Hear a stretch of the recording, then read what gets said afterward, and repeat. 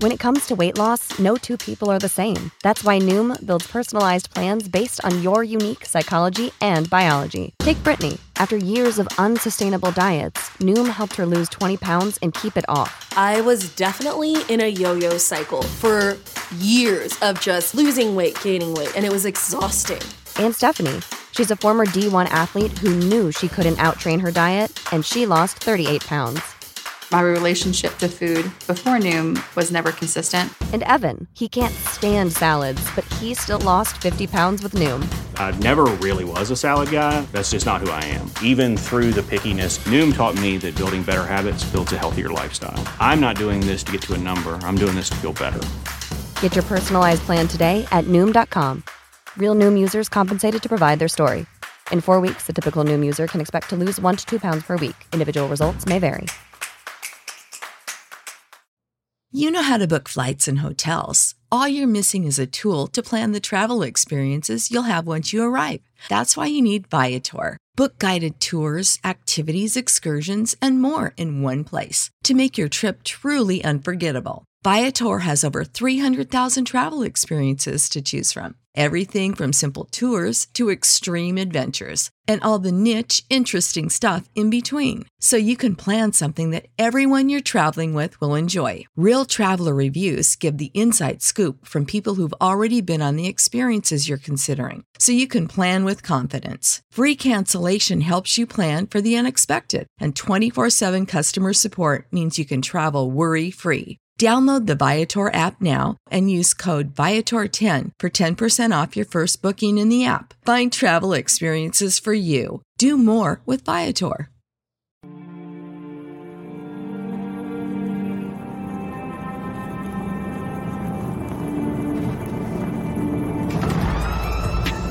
In a world where Carolina Panthers fans have an insatiable thirst for Panthers news and opinions, only one podcast roars ferociously. It's the C3 Panthers Podcast.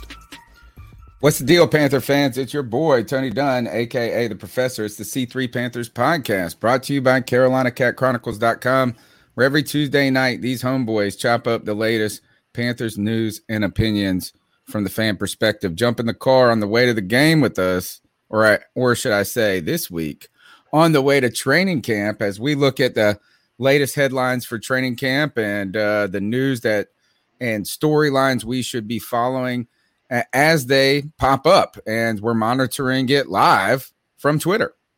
And it's like being there. So tonight's show is, yo, DJ, we need more training camp. And I'm here with my co-host, Cody Lashney.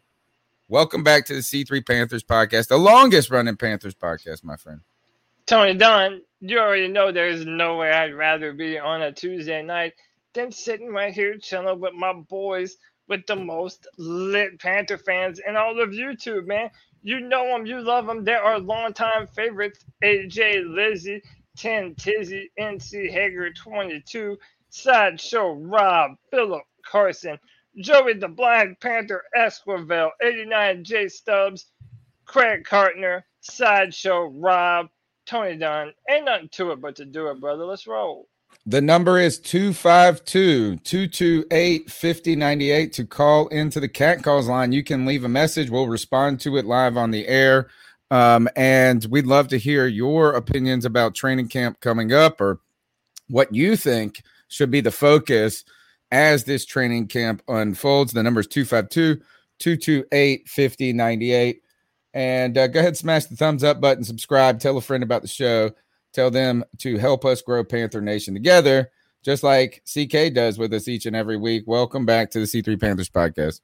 I'm glad to be back. And it is, listen, we got to see some players walk around and do some interviews. That's it's better than what we have been dealing with for a couple of months here.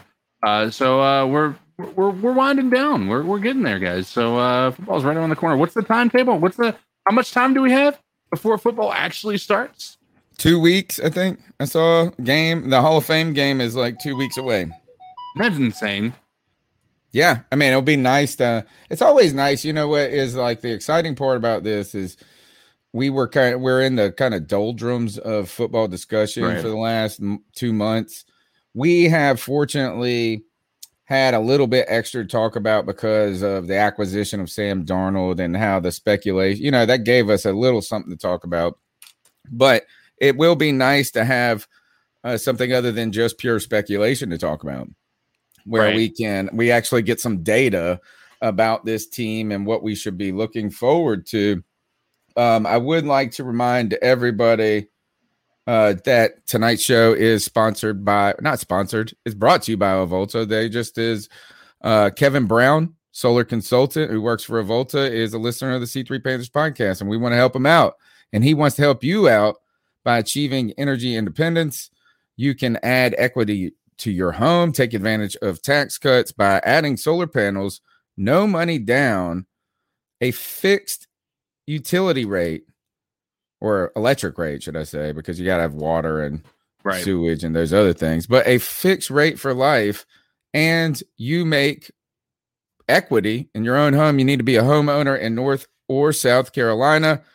Kevin Brown, solar consultant for Avolta. Call him at 704-215-3373. You can reach him at kbrown@avolta.us. Tell him you're a Panthers fan, heard about it on the C3 Panthers podcast, and he'll give you the hookup. I promise you that. All right, guys. Cody, what are we talking about first? Oh, he's on mute. Oh, he's on mute. Of course, right? Leave it to Cody to be on mute. No, we actually have a pretty good show tonight, man. Of course, we're talking about the start of training camp, but we've also gotten some news. We've gotten some interviews.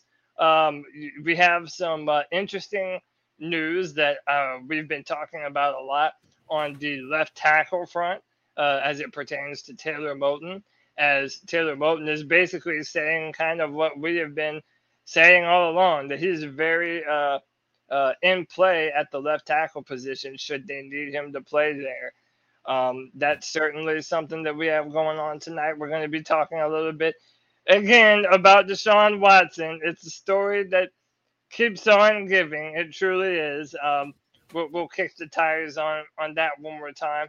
And really, we're going to be talking all things training camp. We're going to go over some things that Scott Fitterer said.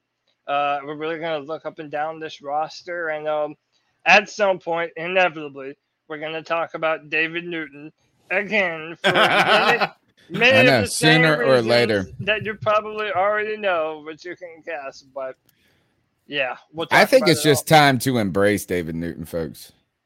Like, stop the hate. Anywhere.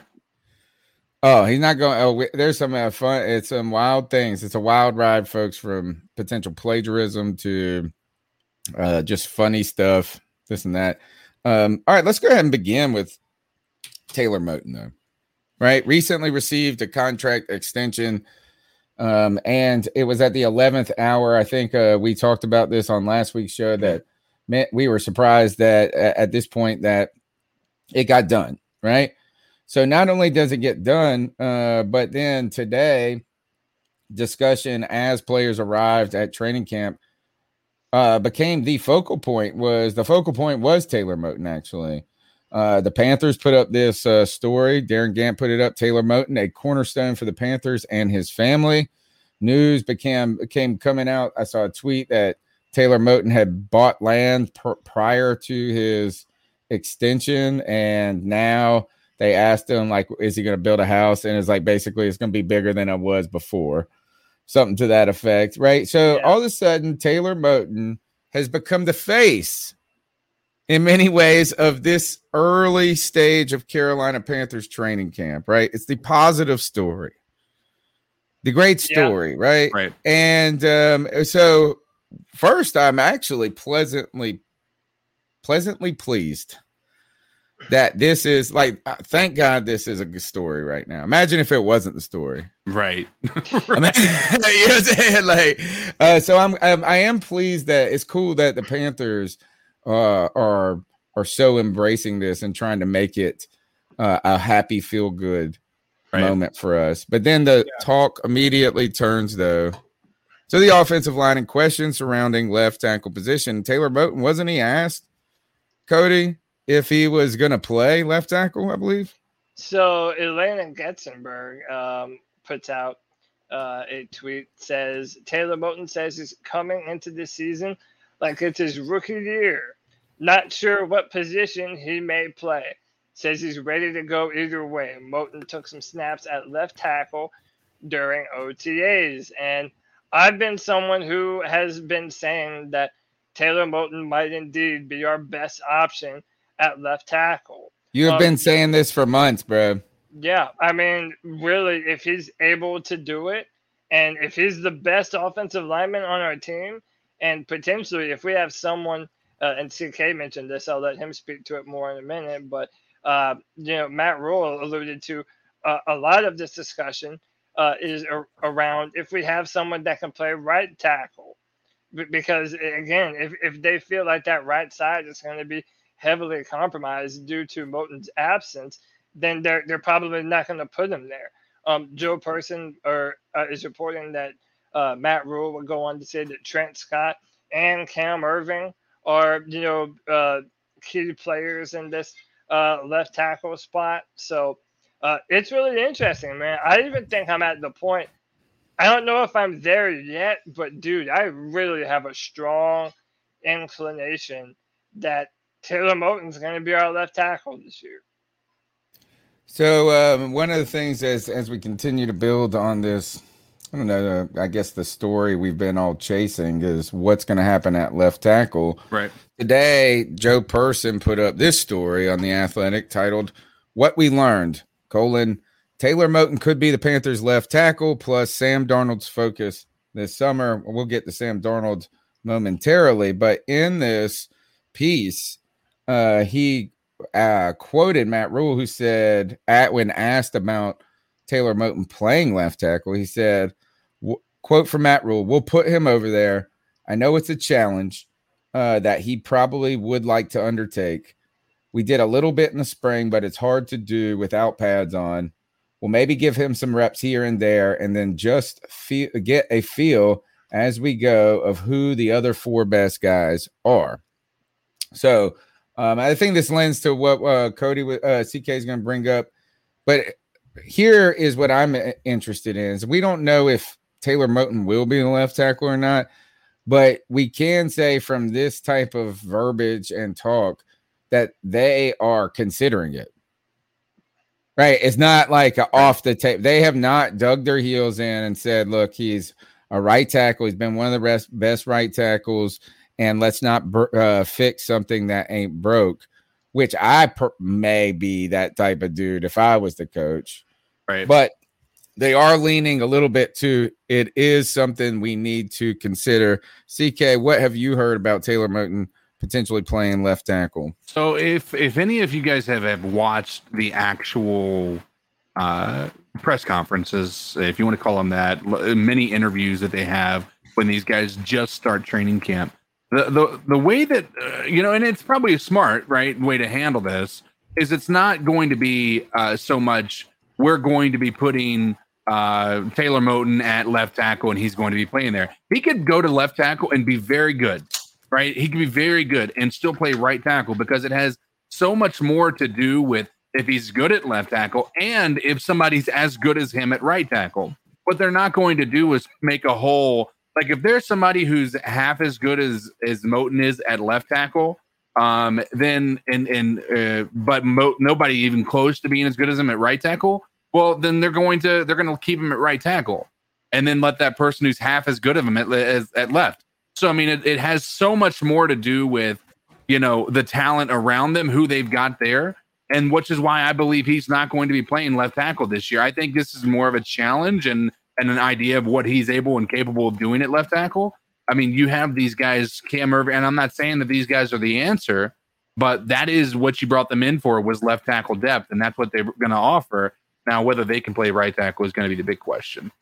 That wishy-washiness, in a way. It's a wishy-washiness, right? To me, is that, so we're going to try to see if he's great at left tackle, but if he's not great at left tackle, but a guy is close to being as bad as he is, but worse than he is on the right, then that just sounds like everybody sucks at that point to me. Right. The other one last point before I pass the mic is just this is My hesitancy with shifting him to the left is that his skill set, his knowledge, his play, his comfortability have all been built on playing on the right side, right? Those steps that, you know what I'm saying? And that, like, there's a large degree of muscle memory that's very important to athletes, you know, is like repetition. So I don't know if it's just something that's so easy as let's go give him a couple of reps. And if he's awesome, it'll be great. What I think they need to do is decide if he can do it, and they want to do it quicker, sooner than later. Right. Because then he can start to practice the position. The worst thing that you could do, I think, for a player that's probably changing position is give him a couple of reps, and then, you know what, let's try this other guy, go back to the right. Right. And you don't really believe in it and learn it. You don't know what's going to happen. Go ahead, Cody. I feel like we kind of have to accept that reality anyway, with so many unknowns on this offensive line and so many. I just spit my drink out. Right. But listen, shout out to the funder of all Panthers podcasts, man. You know him, you love him. 89 J Stubbs. He says Moton will start at right tackle and have to play left tackle by week 3. Yeah. That's probably very. That makes more sense to me. That's what I hope doesn't happen. Like, if there's going to be any notion to Taylor Moton playing left tackle, just start him there, man. Let him start against the Jets, who were not very good on defense last year. I don't think they have a ton of edge pressure. To me, there's no better way there's no better time to start than right now. We're going to be playing the Colts and the Ravens during training camp. I think he's going to have enough time to really ingratiate himself to that position. Again, like, we're going to talk about Trent Scott, Cam Irving. Someone even mentioned Greg Little that was another thing that we're going to mention at some point. Greg Little is putting out videos of him exercising and working out and trying to give everyone the impression. You mean being a football player? Yeah. So you forget that Greg Little is still a person who's trying to make this football team and prove that he was worth a second-round draft pick. I know it's very popular for us to just write him off and say, oh, well, he's been a healthy scratch. How many different times? And granted, that's true, but who's been a healthy scratch so many times? Greg Little. A bunch of times last season. They just didn't suit him up. He wasn't going healthy. Right. Yeah. No workout video is gonna change my mind until I see it And I'm not trying to shit on the guy. I'm not even trying to shit on him. But, like, I'm not gonna have any vote of confidence in a player. And I continue to give this to rookies. And I know you don't like my position on this, but it's not that I don't think that they can be good. It's I don't expect them to be good until they are. Right. We have it. So, like, I was thinking about this when the Greg Little video came out that we're going to show later. You know what I tweeted is this is going to be the greatest turnaround. Start if it works. Like, if all of a sudden this video is like an indication that this dude's going to come and be a difference maker on the team, it's not a turnaround. It's the beginning. He hasn't done anything yet. You haven't turned around shit. I mean, he hasn't done anything to really contribute to this team except for maybe 2 games in his rookie season. Yeah, he's been a bust. I mean, up until right now, if his career ended, then, right now, we just had to judge what's on film. There's not a lot of good to say about Greg Little, and most people who are in the know when it comes to, looking at film and watching film of his college tape, many people weren't very high on him coming out of Ole Miss. So, again, one of the things I've been saying is that we have so many players that have so much to prove, and Greg Little is a true representation of that. He's still trying to salvage his career and prove that he can live up to that pick. And, dude, listen, how happy would we be if Taylor Moton, let's just say hypothetically, he ends up being a badass left tackle, and then out of nowhere, Greg Little decides to want to be a halfway decent right tackle. It's like, that's not going to hurt anyone's feelings. The likelihood might not be very good, but shit, let him prove it. Man, Taylor Moton becomes a badass left tackle. In 2 years, this mug's going to be sitting out. You know, I mean, you're gonna be Trent Williams on us, dude. Because you know what I'm saying. Yeah, like again, we paid him good money to play right tackle, but if we move him over to play left and he's like dominant, come on. we might be having to. He might be not coming. He might be not coming to training camp next year. Yeah, we might have another situation on our hands, but okay, so let's continue down the line. Sure. Of these stories, and the line of the stories does continue on the offensive line itself. Who are these other four guys? I mean, Greg Little is, I think, the dude on the outside looking in, but in many ways, or so many people are on this Trent Scott joint, this and that. Is I don't know if these. Do you really believe that the Panthers are walking into this camp thinking Trent Scott can be the starting left tackle for this team for the season? That reason, I still tell you it's gonna be Cam. I bet you Cam Irvin beats him out. You think Cam Irving is our left tackle? He's gonna beat at or right, or you know what I'm saying. I think this is not really founded in any real validity or truth. I'm just so shell shocked from the Ron Rivera era. Yeah. Where it doesn't matter who the best dude is, it's going to be Simone Fua playing guard or whatever.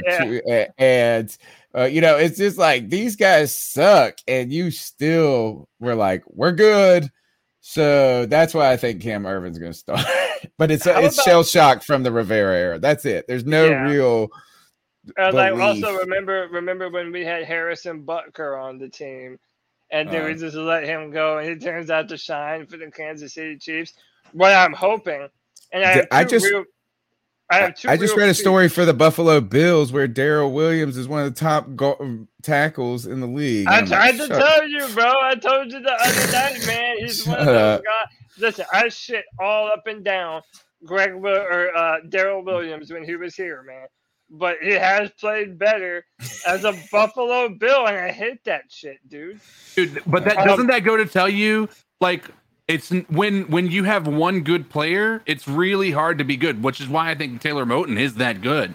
Is like he hasn't necessarily had an incredible cast of people. Like when you're and that was some of my defense of Matt Paradis was, when you're the center and you have to worry about everybody's assignments, and then everybody just blows their fucking assignments. Of course, you're going to look like an idiot trying to cover everybody's assignments for them, But I mean, at the same time, I mean, he's not the greatest, but I mean, I don't think he's a Trey Boston like player, right?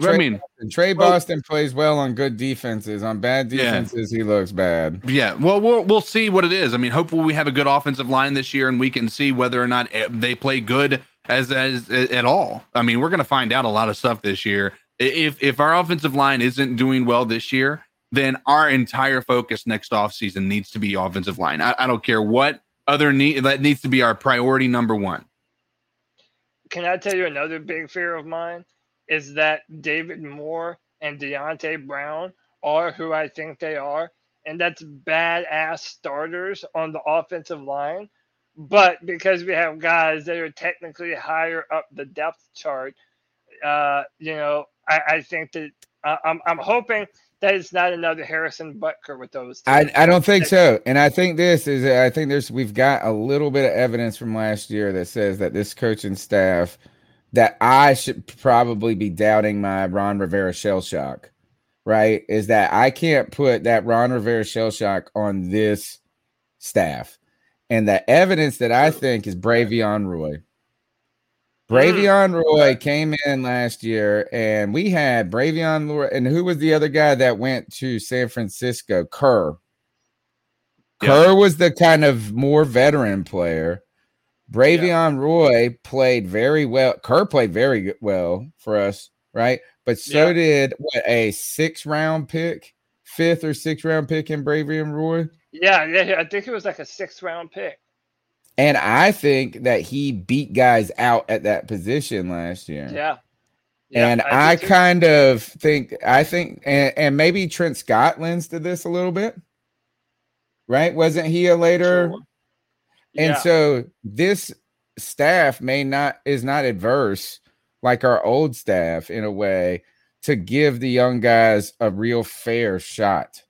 And hopefully the Bravion Roy, the Trent Scott examples are indicative of what could happen if you're right with David Moore and Deontay Brown. Remember that name, because I think at some point during this season, Deontay Brown will be the apple of our eye, man.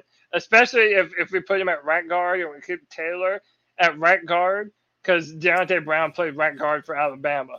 So if we get Taylor Moton next to him at right tackle, dude, Christian's going to feast behind that right side of the offensive line, man.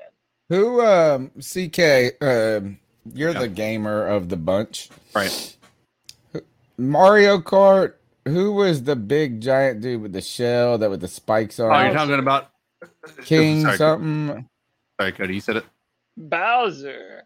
Yeah, Bowser. That's what I think man. of when I see that guy who's going to play guard. Deontay Brown? Yeah. Deontay Brown looks like Bowser to me. He looks like Blastoise, the Pokemon. You probably know that. No, I don't. Yeah. Pokemon's after my time, bro.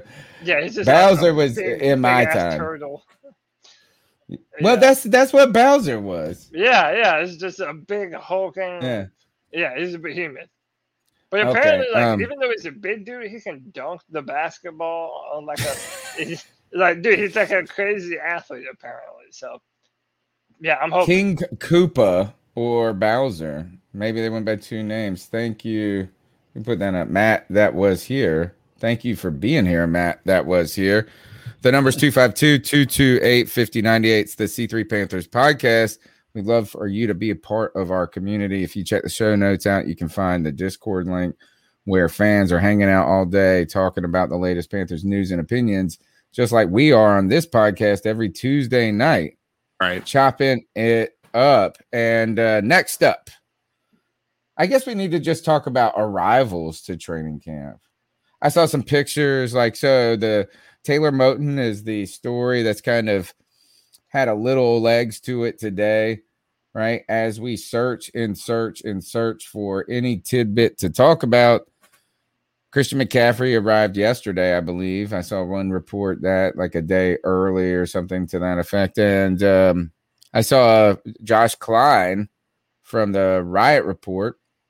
And check out the Riot Report and the Roaring Riot, right? Another independent news and fan community. I saw him put up a picture of Brian Burns' ride. And he said it was the flyest ride. And I agree, it was a fly ride. I didn't like the front end of the car, though. I'm going to say this. It's like, yes, it is a super fly car that I could never afford. But I wasn't in love with it. What else did he come with? What did he show? Here it is. The front end. He wore multiple hats. This video doesn't show the car very well. Oh, here. Maybe I can find it on Twitter while you guys pick up the discussion. My man Brian Burns is flexing, man. And by the way, I wanted to shout out people whenever they do really good Panthers content. There's a guy on YouTube by the name of Alex Rollins NFL. I highly recommend. He just put out a video all about Brian Burns and why Brian Burns is set to have a breakout year this year. If you have not checked it out, definitely do it. It's Alex Rollins NFL. Check him out. But yeah, dude, all their cars are banging, dude. DJ Moore has an incredible nice car. Right. Like, dude, these guys are NFL players. Again, like, you're talking between the ages of 21 and 23. It's just still rookie contract money, bro. Yeah, they're young. They're rich. They got the badass cars. Like, pulling up to training camp, this is when you're supposed to flex like that, I guess. All right, I found it. What else? Actually, as I pull it up, what else did you guys see or anything with the arrivals? So did either of you see this Denzel Perriman story? Or he got a ticket? Yeah, so hang on. This is the Brian Burns car right here. It's a fly whip, but I don't know if I like the front end on it. That's it. I'm just not in love with the front end of the car. Just to clarify, you're a rear guy? I guess so. I like the backside. No, just I mean, like we all have the things we like. You know, we all like. I mean, I'm gonna love a Bugatti or whatever, whatever Right. these fancy shits are. But you know, you got your favorites, and I'm just saying is that I'm not overly That's impressed not one with of his them. body style. Period. Brian Burns' body style looks like a beast of a defensive end. All right, what happened with Denzel Perriman? Yes, I'll play the video. One moment. Look at this jerk in the podcast, Kevin. My man, look at this. What he said. Tony likes stick shift. So Denzel Perriman is on his way to training camp, and apparently my man was a little bit too eager to get to Wofford because my guy got a speeding ticket on his way. And listen, man.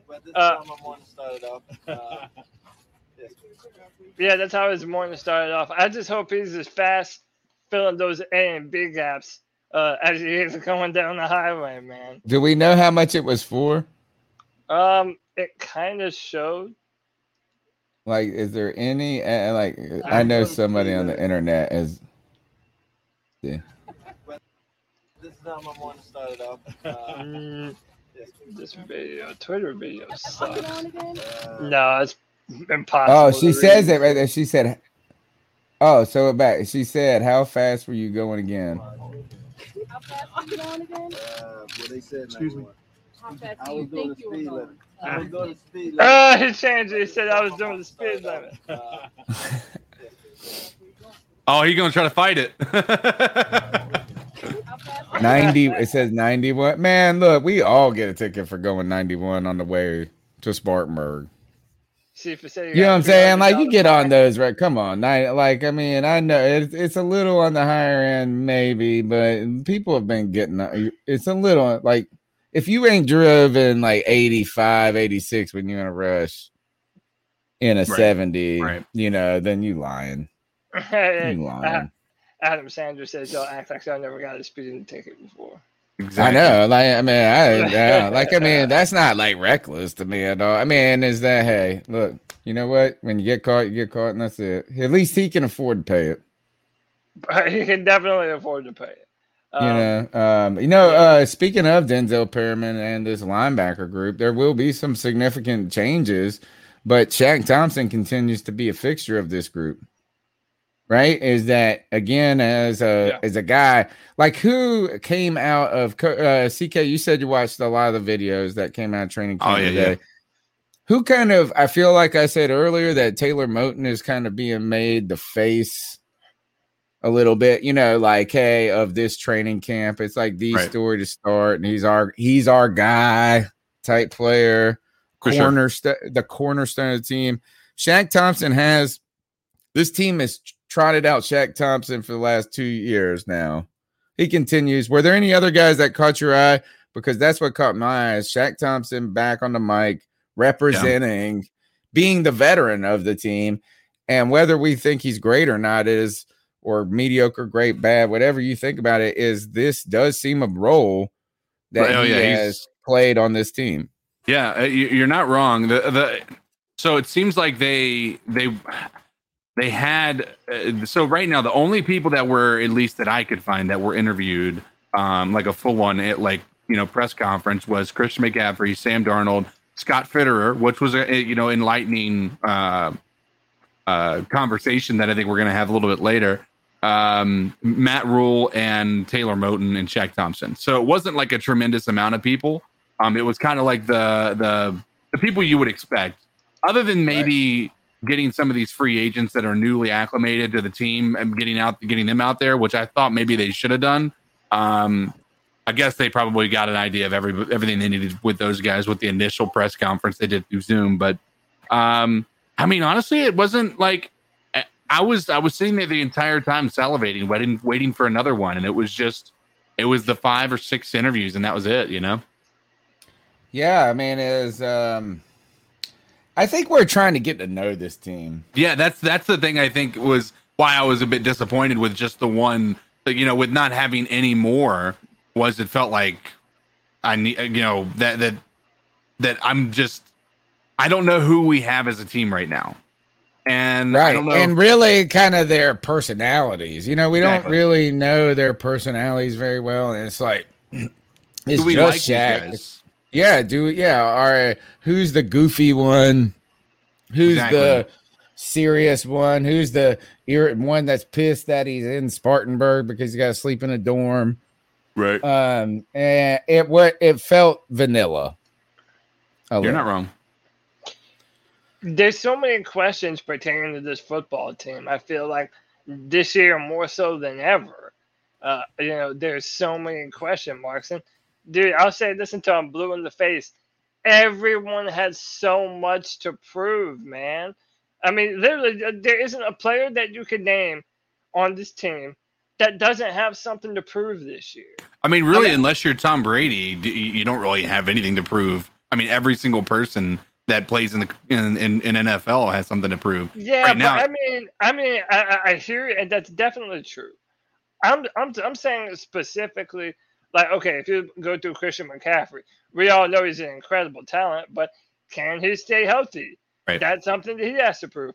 J.C. Horn has to prove that he can live up to the 8th overall pick, and the fact that we took him over Justin Fields. Again, all of our offensive linemen are having to prove what kind of players they are. Brian Burns has to prove that he is the superstar that we all believe him to be. We all believe DJ Moore is the number one wide receiver, and he's going to have to get paid soon. He has a ton to prove. Our coaching staff is brand new. They have a ton to prove. I feel like... Did you mention Sam Darnold, our quarterback? Did you mention that? Right. How could I not mention the biggest proven player of all on our roster, right. Sam Darnold? Right.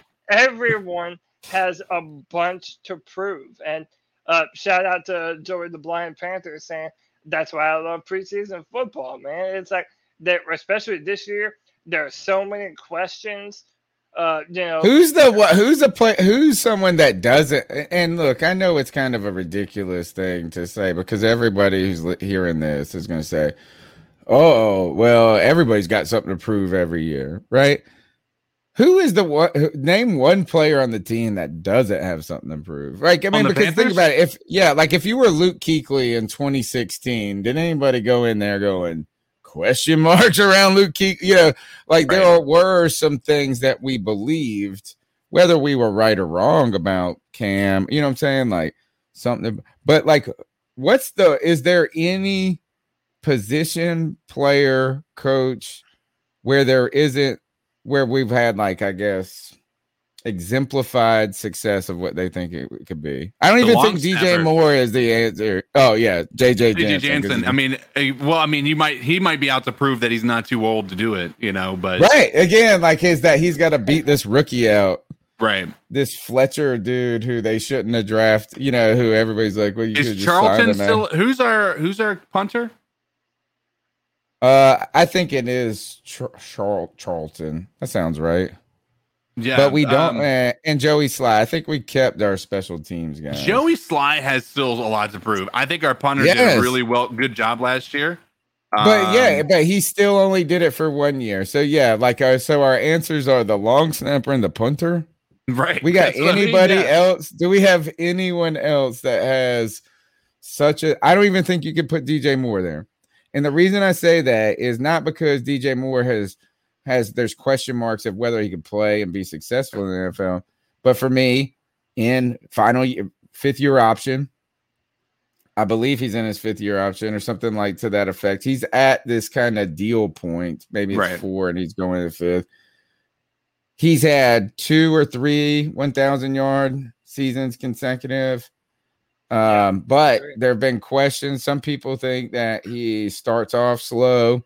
Some people have questioned how many drops he's had in some moments. And then really, I don't care about any of those. 4 touchdowns is the most he's had each season. And I don't require him to get 10 touchdowns, but until he gets double-digit touchdowns, it don't matter how many yards and how consistent he is, he won't be in the minds of people as a top receiver. So even DJ Moore, Christian McCaffrey, you say there's still this looming conversation with his injury. Is there any player that doesn't? We can't even say Matt Paradis. Who the hell is the one guy who's great? I mean, no. I mean, listen. You can do this thought experiment up and down the roster. There isn't a guy that doesn't have something to prove. Dante Jackson on a contract year. Jeremy Chin. Can he be a true full-time strong safety in the NFL? Was he a one-hit wonder? Will there be a sophomore slump? Taylor Moton. We just paid Taylor Moton, and all of Panther fandom has been begging for us to pay him. Well, now he has to go out and prove that he's worth the contract that he just signed. Hype Man Loki said Brian Burns is the best. Like Brian Burns has to prove to the world that he deserves to be on those lists that you put up today. Didn't you make fun of a list and he wasn't in the top 10? And I'd like to. So he has to prove that he's a superstar, not a superstar talent, but a superstar. Hassan Reddick has to prove he's on a 1-year deal. He's got to get the money. And he only had one season of real high-level sack production. Who would you put Brian Burns ahead of on this list? Yeah, so a little context to this. Shout out to my man Kevin Boshoven in the chat tonight. These are the Madden rankings for edge rushers. And they got Myles Garrett, number 1, Khalil Mack, 2, TJ Watt, 3, Chandler Jones, 4, JJ Watt, 5, Cameron Jordan, 6, Von Miller, 7, Joey Bosa, 8, Nick Bosa, 9, and Zadarius Smith, number 10. And, that is a good question. Like, where would you slot Brian Burns right here? Like, we can just. I don't think he's getting snubbed here. I don't think he's getting snubbed necessarily. Well, I mean, I wouldn't necessarily say snub, but I don't think that there are 10. And again, it goes back to that prove it thing, right? Right. That's the point. He needs to prove he should be on this list. Well, that's the thing is right now, a lot of these names are here just because of recognition, right? Let's be honest. JJ Watt has not played like a defensive player of the year for at least 3 or 4 years. Truth. Let's talk about it, and then let's talk about that one's a bit rich. That's the richest number up here. Let's talk about Von Miller. Myles Garrett. Von Miller. What's he at? 93. He's number 7. He's not bad. Don't get me wrong, but name me a year where you're like, damn, Von Miller is going off. Well, he missed all of last season with injury. Exactly. You know what I'm saying? It's just like there's a recency. You're right. He's getting long in the tooth. These are based on what he did rather than what he's doing. Exactly. I would put you. I agree. Number 5, JJ Watt shouldn't be on this list. So, let's do this. Right. And I agree with you, Von Miller. I think, and I would say Cameron Jordan deserves to be on this list for his play consistently over the last 5 years. And his availability. But we truly feel like we're all expecting him to not, be on the decline. Yeah. That's how I feel. Where do we think Brian Burns will end up being next year? Like if he has this year top 5 that we think that he has, do we think that he's top 5? Top 5 easy. And I say that because he has done what he's done with no help in the secondary, really, if you think about it. And why that's important is exactly what you saw last year. How many pressures he had is because there were people that were still wide open down the field so quickly because we didn't have corners that know how to play press coverage. We were, that's the problem that we were running into with a lot of these. And so when you talk about number 1, having the inability to double team anybody, because who are you going to choose to double team? And then second, to then now add pieces to the secondary. If Jeremy Chin is back there, I mean, really the biggest question mark is their linebackers, and if they can cover any slots or running back out of the backfield, that's going to be a big part of whether or not Brian Burns does very well. That's where football is so awesome because it is such a team sport, but. Until these guys have an opportunity to play on a team that's going to support them the way they need to, like Cam Jordan's been the benefit of a lot of this. Like Cam Jordan's been on a defense that has been bad, but also very good. And when it's very good, Cam Jordan destroys offensive lines. Then I think once we get that opportunity to find out what we have with our defense, if it is anywhere where we expect it to be this year, Brian Burns is going to destroy this list. I just hope he's not playing special teams. No more special teams for Brian Burns. Right. Again, stop. We have to get rid of. We have Ron Rivera PTSD. That's what this is. I was shell-shocked about the offensive line. Now you're shell-shocked about Brian Burns playing on special teams. A little talk in the chat room among Panther fans about Cam Jordan, a guy who many people either like, love, don't, is that he's got a lot of character to him. I maintain this is I hate Cam Jordan because he's not on my team. If Cam Jordan was on the Panthers, he would be one of my favorite players. You know what I'm saying? Like I like he's smart. He talks shit, but he backs it up on the field. He ain't scared to talk junk. Like he uses the media. Like he if he was on a Panther, I would have loved him. But because he's a Saint, I hate him, but yes. Like, this asshole says the sentiment.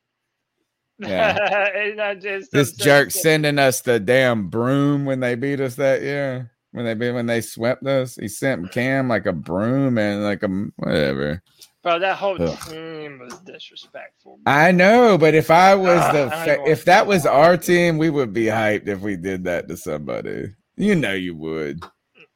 Hey man, look, I like shit talking. If we beat the Saints twice this year, and Brian Burns has 5 sacks, and he sends Cam Jordan like a old man, like a walking cane and a broom, would you be upset? I would be talking shit to every Saints fan for the rest of my life. Yeah, pretty much. And I agree with Kevin. He did once call Mike Rimmer's speed bump McGee.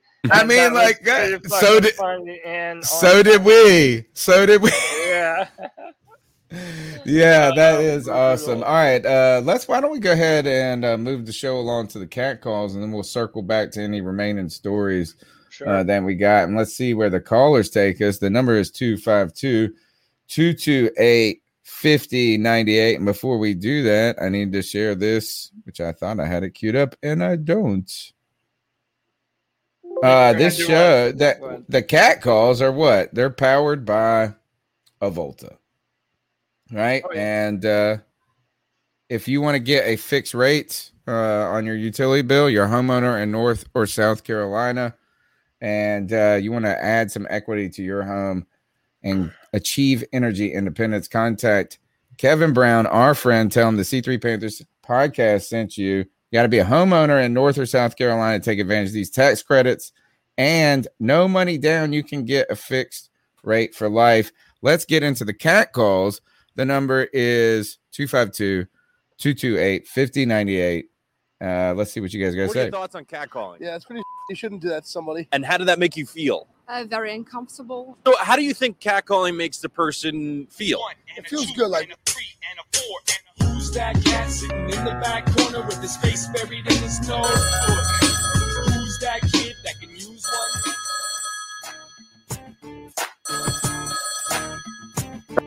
one? Uh-oh. Guess what day it is? Guess what day it is? Boys, you know who it is. It's your boy, Josh from Mass. And, Josh, what's up, brother? Man, it's camp day, boys. It's camp day. What a,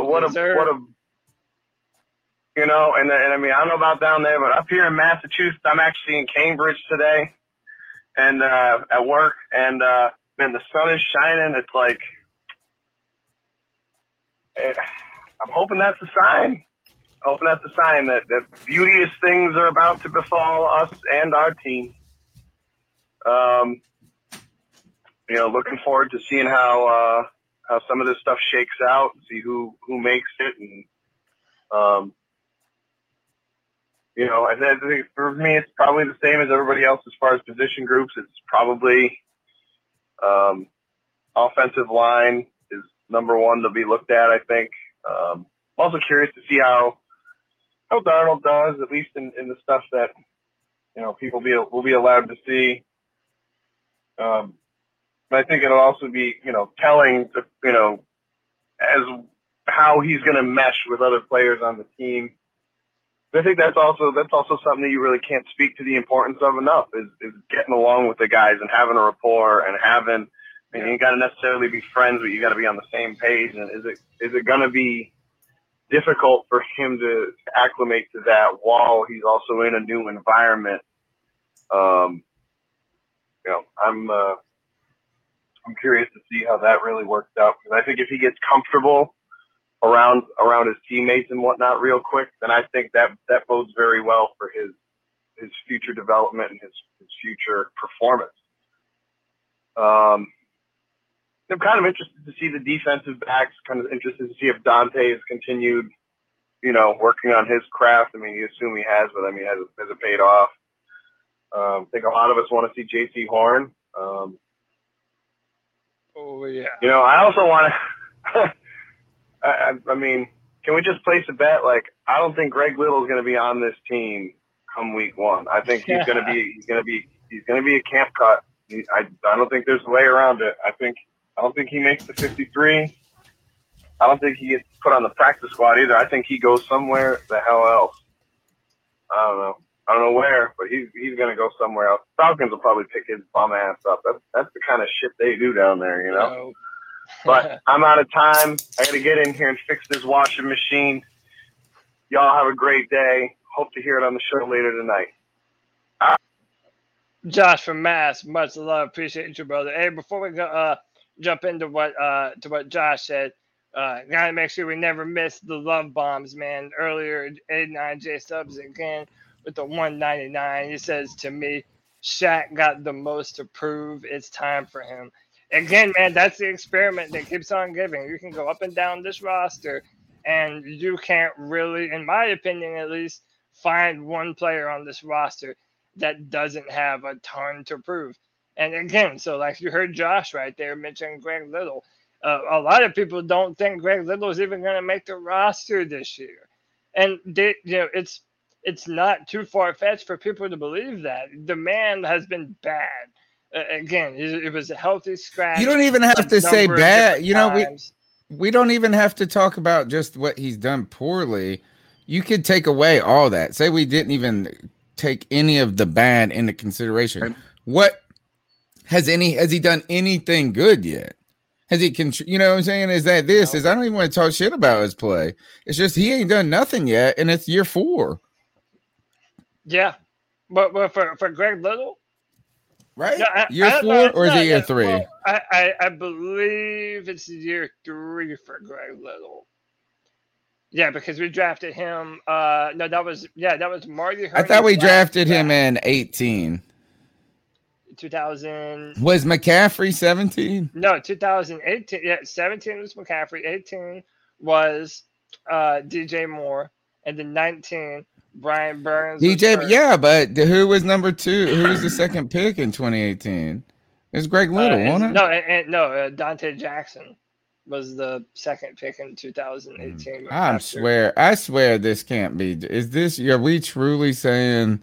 So people are ready to give up on Greg Little after 1 year? I feel like he's played 3 years in so far. Yeah, 3. So, yeah, I guess this will be his 4th year, I think.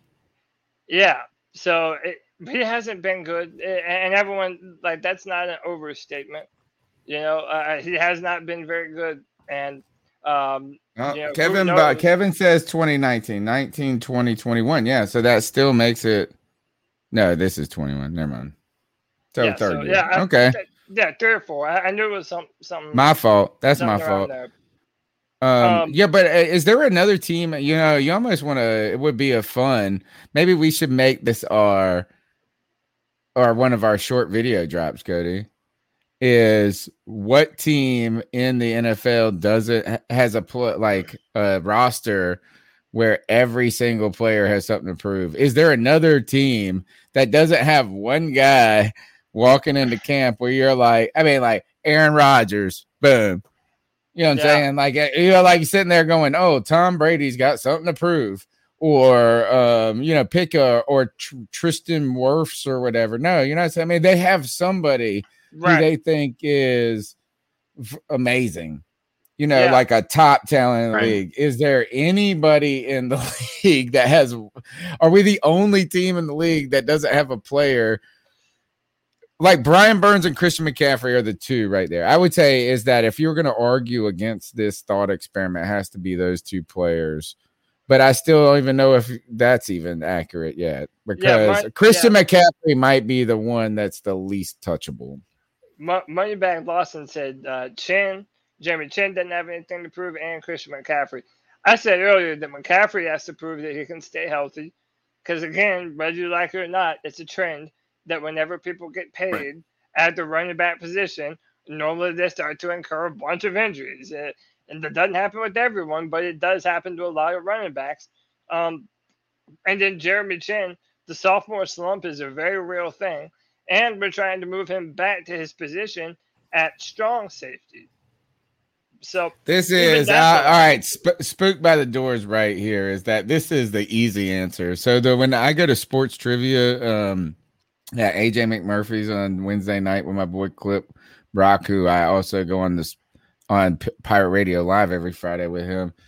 But he has these questions. It's the hardest sports trivia in the history of the world. It sucks.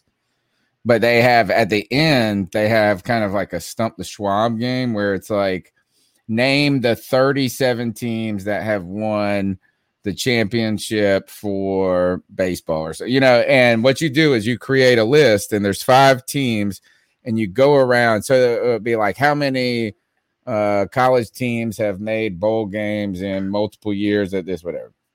So you make a list and you say the names you're most sure of early before other people. Like, so you always say Alabama first.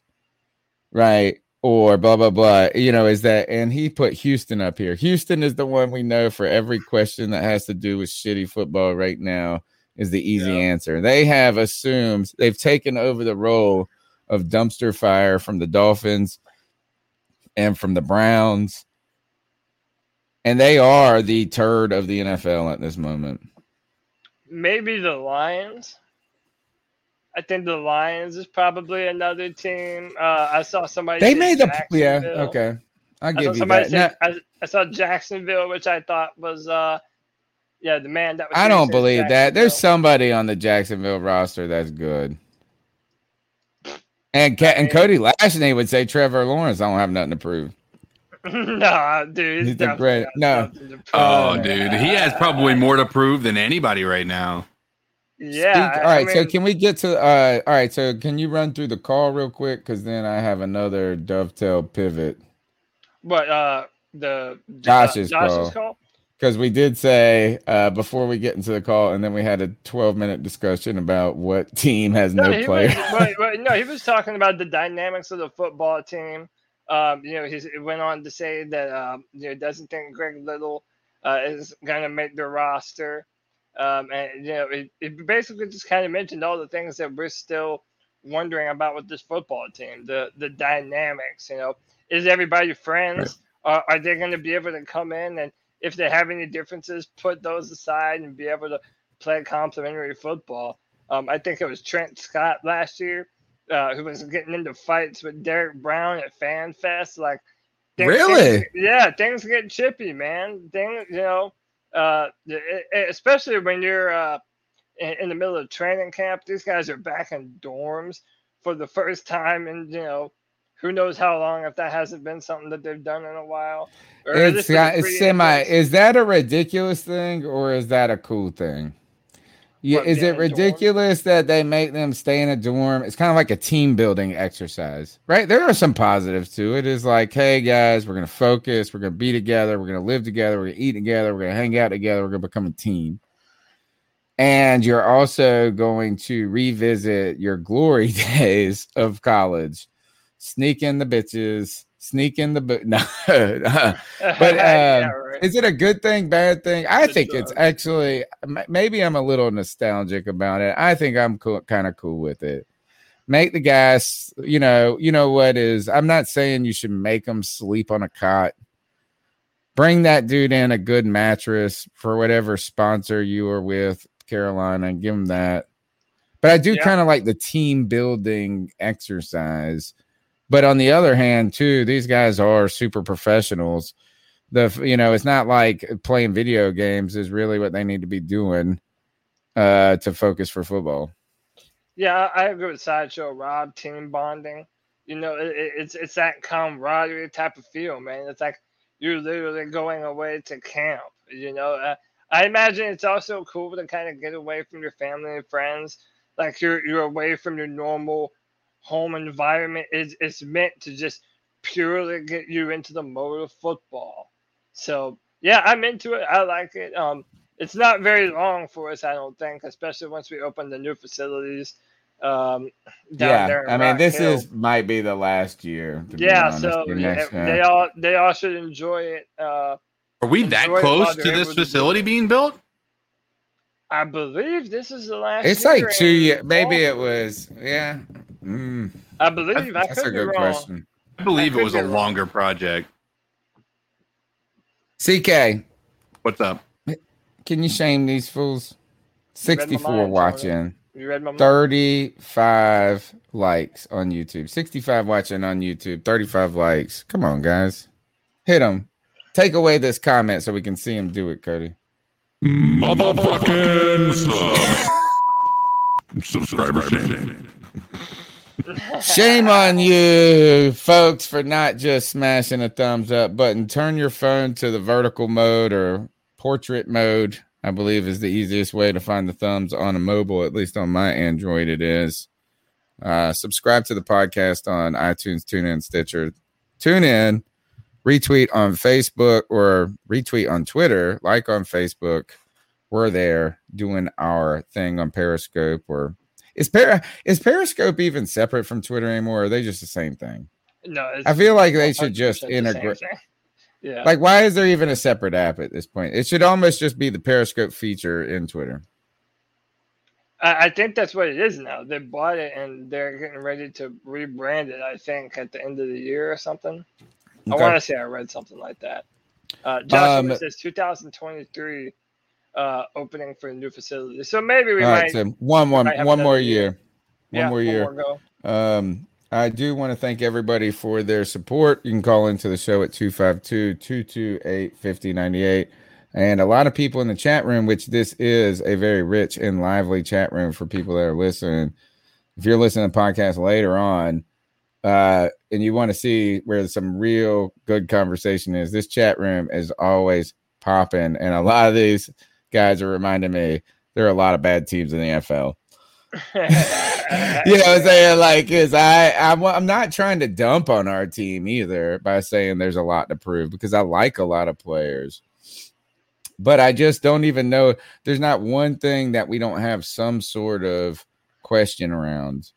And but it turns out there are a lot of shitty teams in the NFL. They reminded me. So there are a lot of other fan bases at this moment asking potentially worse questions than we are. Let's go to the next call. Hey guys, it's Nick from up here in Mass. So, Nick, news just dropped today that Chris Hogan just signed with the Saints due to Michael Thomas being injured. Now, this is kind of news to me because I know that after he left the Panthers, he went back to go play lacrosse this year, and I guess they just signed him. So I'm curious to see how that's going to affect his schedule between the two. I think he's done with lacrosse. He got benched from lacrosse because he wasn't any good. Who knows?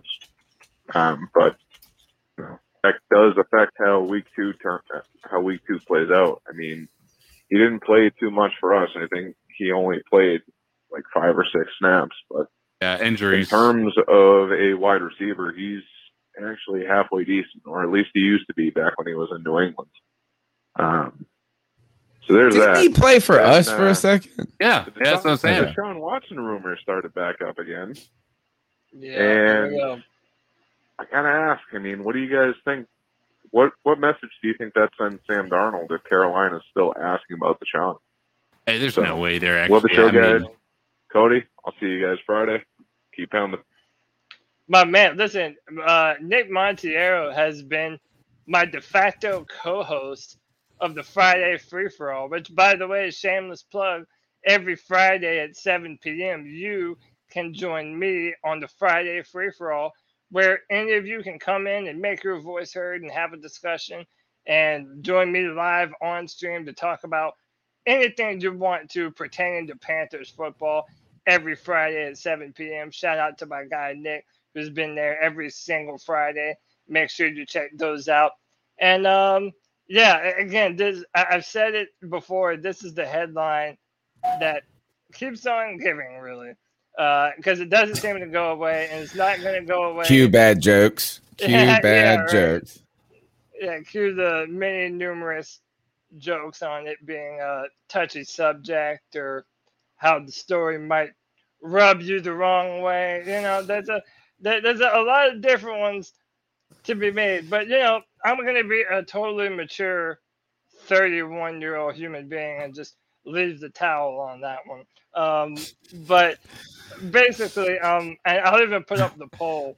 I put up a poll on Twitter yesterday just to get people Let's talking. see it. And, yeah, can we see it? For I sure. want to see it.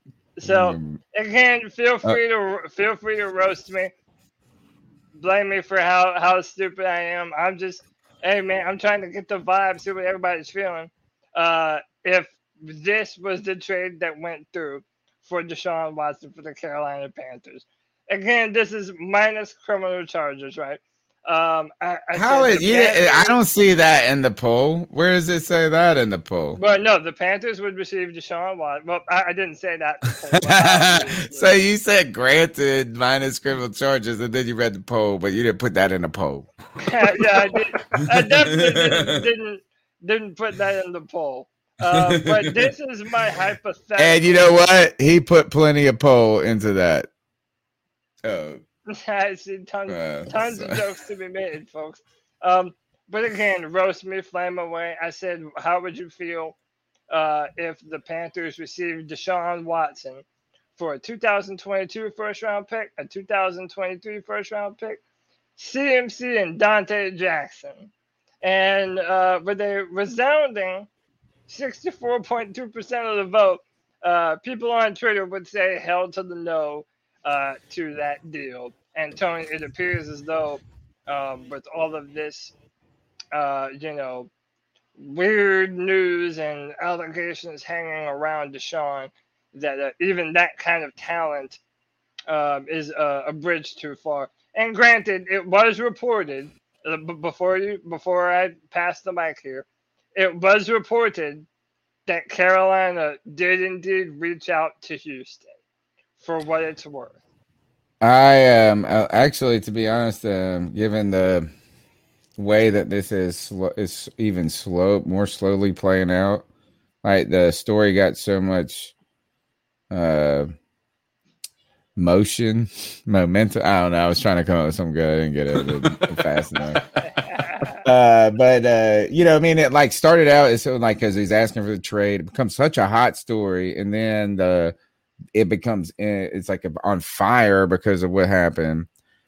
But then it's died down, and it has become a long one in the way is that there's been really no announcements by the league or developments that we've heard really in the case, which makes it even more uncertain, I think. And I was surprised that there were 35% of the people that said yes to this deal. I think that is the surprising part. And I wondered, what do you think the poll results would be if Deshaun Watson didn't participate in this poll 22 times? Yeah, dude, I think if it was just that was a little good. Come on. It was. It put a smile on my face. I appreciate your attempt. Listen, Deshaun Watson regardless. He's not going to. He's going to. Do you think he's going to? How about this? Let's start about this before we talk. And we're not going to talk about really as being a trade or anything. Like, you know what I mean? Because at this point, it's crazy speculation. But do you think he's going to play this season? So everything that I have been hearing, including from Ian Rappaport, would indicate yes, that the NFL is not in the business of determining if someone is or isn't guilty.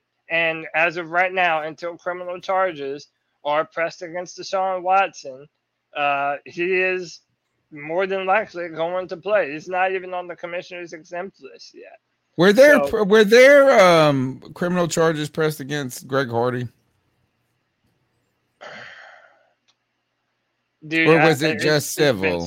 He settled. He settled out of court. She redacted and retracted. Yeah, I think she had criminal. Yeah, it was a physical assault, right? I want to know if there. All right, so Tin Tizzy says yes, there were criminal charges filed. Okay, so if they were filed, I guess that slightly changed. I did see a story where I thought that some of these people were going to file criminal charges. I find it very hard to believe that the NFL, after all of their stance with domestic violence and the, what do you always call it, signal virtuing that they do? And I don't think that, like, virtue signaling, yeah. But I don't think that, I'm not trying to say they grandstand all the time, like, and I think you need to be against a lot of things, like, and, you know, kind of draw a line. But if you really turned a blind eye to this story, you know, I mean, they're like, you're trying to tell me there's no disciplinary action, zero.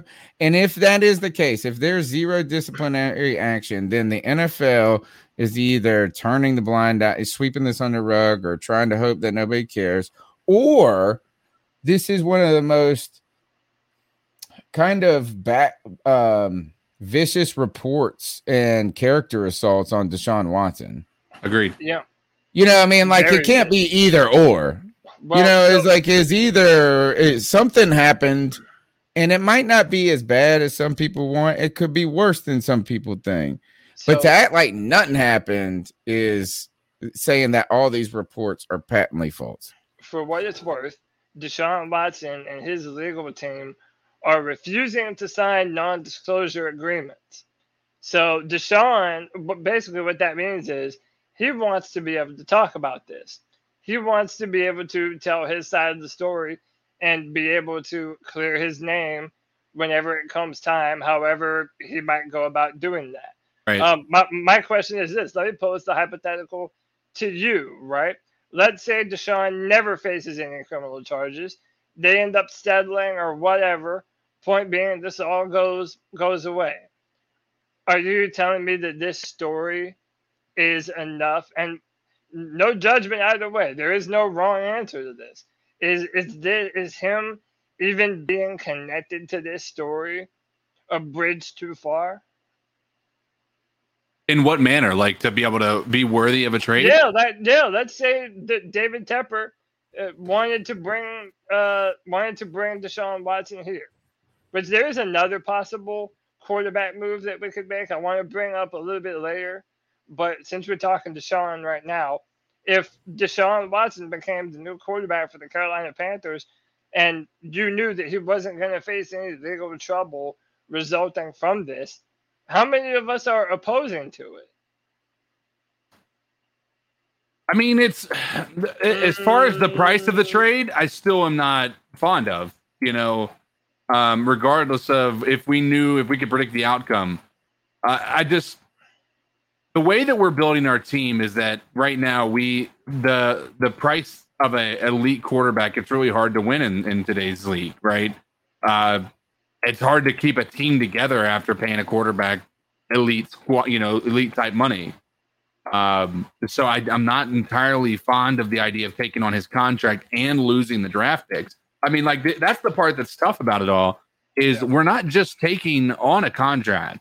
We're also losing the potential draft picks of having rookie contracts for anybody else we trade away. So I'm still not, you know, it's still a little bit too much. I mean, if you would have asked me at the beginning of the offseason, before we traded for Darnold, you know, I would have probably been, yeah, I think it's worth it. But now that we're this way, I mean, we're clearly building this the way that we are. I just don't think that there's any chance that we do that, or I don't think it's a good idea either. Okay. I think this is that I don't know if I'm ready to even go down that road, Cody, of whether it's a bridge too far. I'm still hung up on the idea of whether or not, without any criminal charges, whether he shouldn't face any disciplinary action. Right. And I do agree. I've always been very cautious with a lot of players and saying, let's let the legal system play out before we make a judgment. But if this is prevented through financial means, right? If criminal charges were prevented ultimately by making people happy. Yeah. Right. Is that means that criminal charges probably should have been brought if the person won a giant millionaire.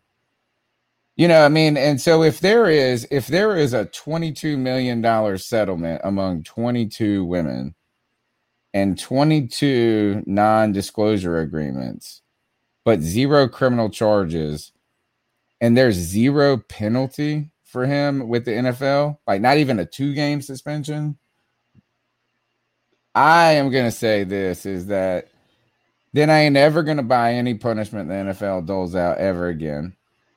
Oh, you're trying to tell me this, like you fail a drug test for weed and you get a 2-game suspension, but you and like this giant, right? I mean, this is Cody, aren't you a Succession fan? Yeah.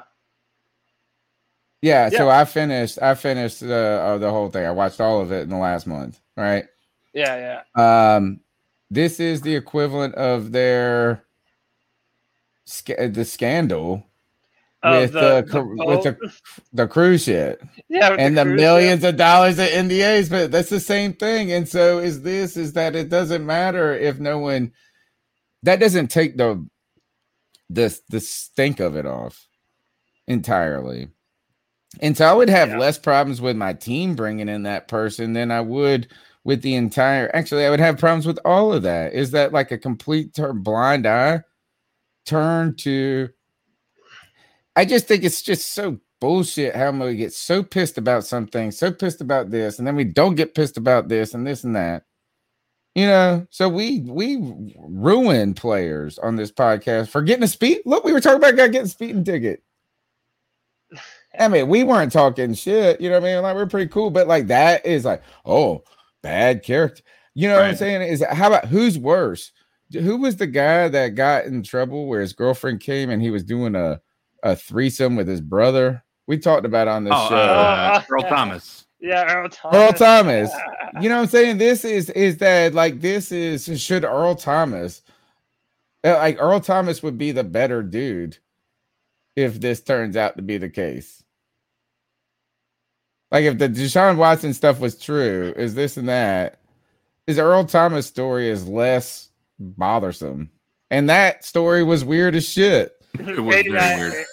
Again, shout out to 89 J Stubbs for the 199. He says 10 more girls coming out every day. Time to move on. I think there's too much risk associated with this, and I would not be surprised if he's on the commissioner's non-exempt list before this is over. I would not be surprised. So, I wanted to bring up another quarterback thing that's in the news, and get your guys' opinion on this, right?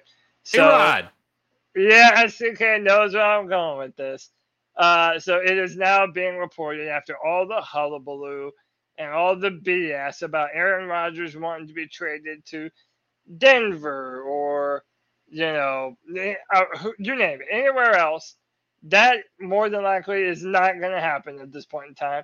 Aaron Rodgers is coming back. He's going to play one more season for the Green Bay Packers, and then he's going to do the Tom Brady thing, and they're just going to line up a trade or whatever. They're going to get him out the door, okay? So this has me thinking, right?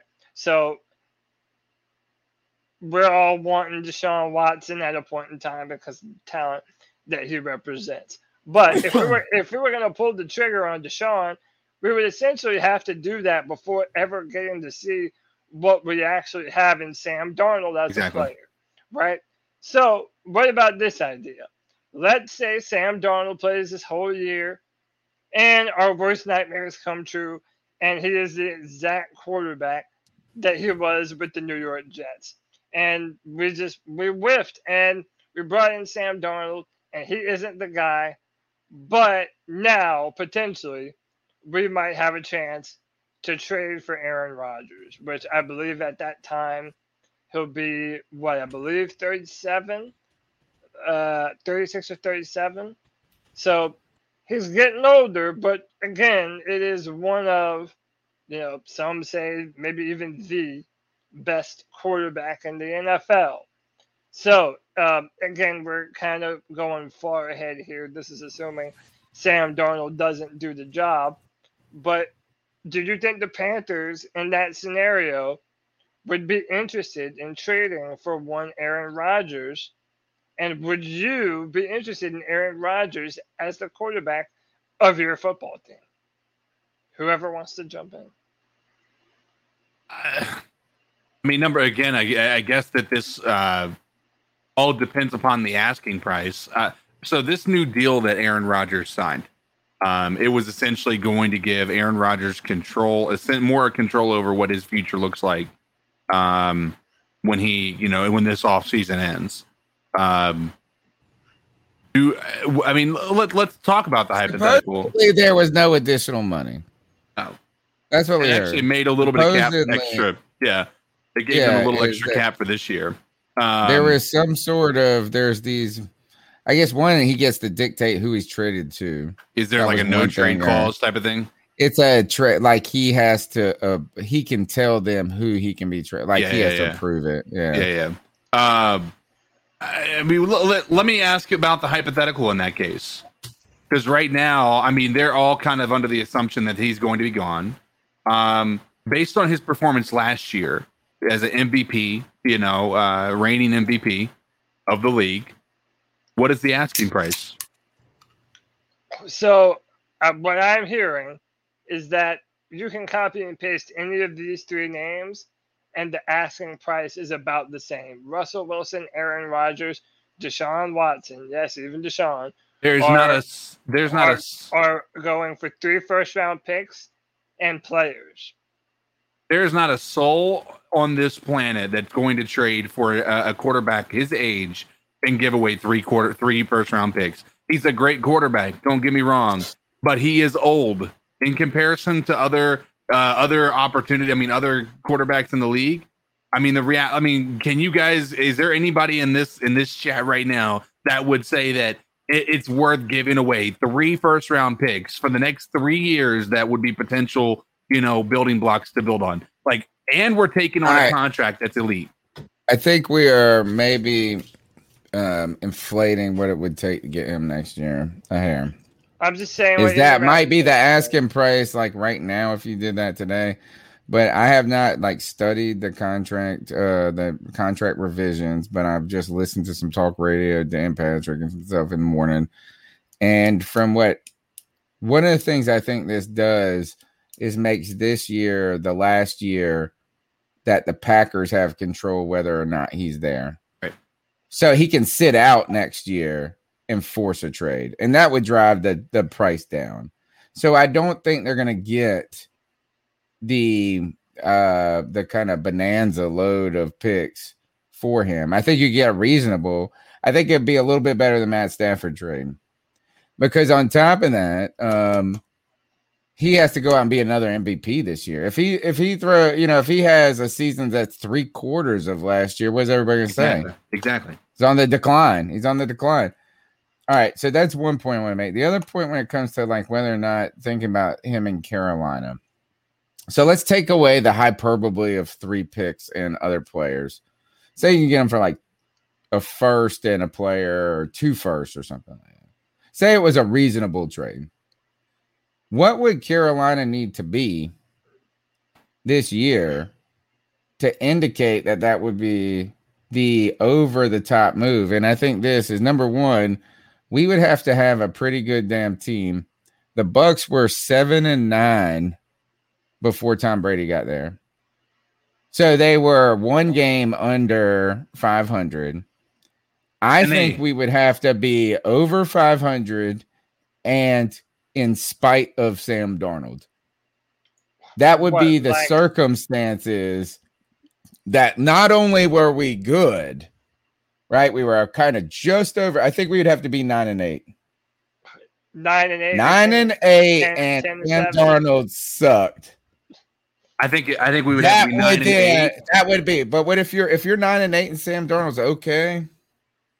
Are you really that close? Maybe not. Like, what would be the signal to you that we were close enough to go make the move? One, I would say the defense. If our defense has the kind of year that we're basically predicting them to have, being a very aggressive, I'd even see us being a more blitz-heavy defense this year potentially than we were last year. Yeah. I think we're going to be a lot better in our defensive backfield. So I think that has a lot to do with it.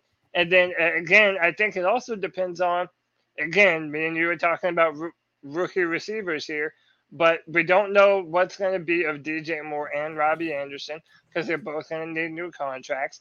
So a lot of it depends on potentially if Terrace Marshall and maybe even Shi Smith become a fixture on the roster and be one of these players that, again, you shake your head, but I say a dependable option at receiver. I think that's a big deal. I think Christian McCaffrey having another big year like he did 2 years ago would probably be another important piece for him. Can I tell you what I think it has to be? Yeah, sure. I'll tell you this right out of the gate. Right now, Aaron Rodgers is unhappy with this staff, and they have Aaron Jones and Devontae Adams. All right. The one piece that I think he would probably be more impressed by and be more appreciative of is if our offensive line plays well. If our offensive line plays well, then we are we have a lot of pieces right now. Like whether or not Robbie Anderson's here next year, I don't think he will be. Unless he has some crazy year, but even if he does have a crazy year, like we're not going to be able to afford him and DJ Moore, and DJ Moore is clearly going to be the priority between the two of those guys.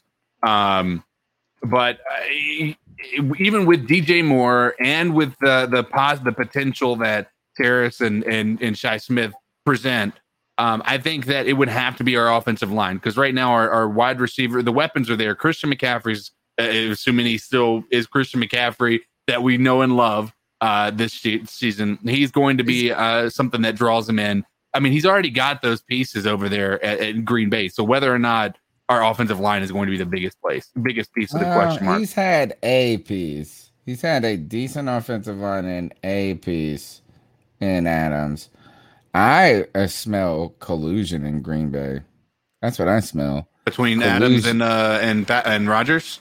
Yes. I think they're both out of there together. I don't think it's collusion. I think it makes sense for Adams. Like, let's be honest. I mean, he's seen what they have as far as a backup quarterback. And does he want that to be his quarterback or does he want Aaron Rodgers? And right now with that question mark, why would he sign a long-term deal to be on a team that he's not really sold is going to be very good? That's collusion. They're colluding together. They're going to get together. They're like, we're blood brothers. They spit on their hand and shook their hands and they said, we out of here. We're going to be Colts. They'll probably both fucking be Colts before they we both know it. put on their Instagram the Michael Jordan, Scottie Pippen fist bump from The Last Dance. So yeah, they've definitely been coordinating with one another to be on another team. But hey, man, but CK, you're exactly right. Is why would Devontae Adams even? I mean, yes, would you want to be the highest paid player? But you're going to be the highest paid player arguably next year too if you don't get hurt. And Aaron Rodgers is trying to become the best quarterback in the league. So it's like they're both on contract deals. Right. Both of these guys, they're the best of the business. They're the best tandem, arguably, in football. They're certainly the most successful in the red zone out of any combo. Yeah. And these two guys got something to prove. Yeah. I mean, these mugs are making. And imagine if you're Devontae Adams, you sign the 5-year deal, and Aaron Rodgers walks, and then you're just in a misery, like you said, CK. Like he's seeing.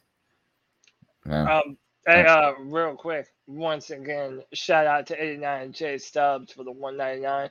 How would you feel if we landed Stafford instead? Again, I think the only negative with Stafford was I think a lot of us would have been very pleased with a move from Teddy Bridgewater to Matt Stafford. So I don't think it's whether or not if that's an upgrade or not. It's just is Matt Stafford. We're talking about a win now kind of mentality when we talk about that Aaron Rodgers in the future, right? Like that's the piece you would add. The Matt Stafford trade cost enough in capital to it kind of being a win now trade. Like the Rams didn't get Matt Stafford for him to be good for 3 to 5 years. Right. They got him to be good for the next 2 years with the hopes he could be good for 5 years. You know what I'm saying? Like they believed that they were a piece away. If we got Stafford and we gave that up, we'd still be pieces away is what I think. Yeah, I think so too, man. And it's also very telling that was our first choice. That was our first choice. If it was not for the Rams coming in and giving them the exact deal that they were looking for, he would be at Carolina Panthers. Right. What would have been the plan then?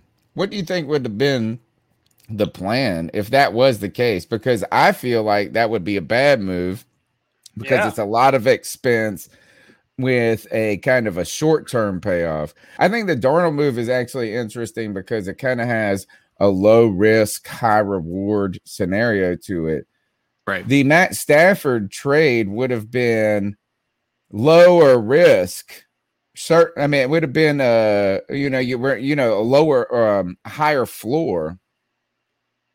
But is the payoff for what you put the money on the table really worth it?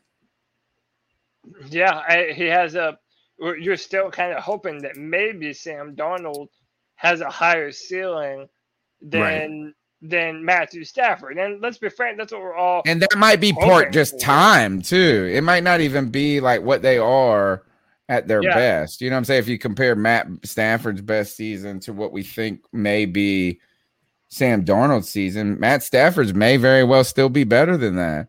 But the time is shorter for Matt Stafford. Right. Yeah, it's a lot shorter for Matthew Stafford. Again, that was I actually think Matthew Stafford's probably going to have a good year this year playing for the Rams. The Rams are trying to get in it right now, homie. Yeah, they ain't trying to fuck around. Like they're trying to do their thing, and the Cam Akers torn ACL hurt them, man. If we had the kind of roster that the Rams do, and we had the coach with the pedigree that the Rams do, then I would be much more excited about Matthew Stafford if he was on this team. But I think Sam Darnold is in the perfect scenario, roster situation for him to do all the things that he wanted to do with his NFL career. He has an opportunity to resurrect his career more than Darrell Williams did in Buffalo. All right, let's go to the next call.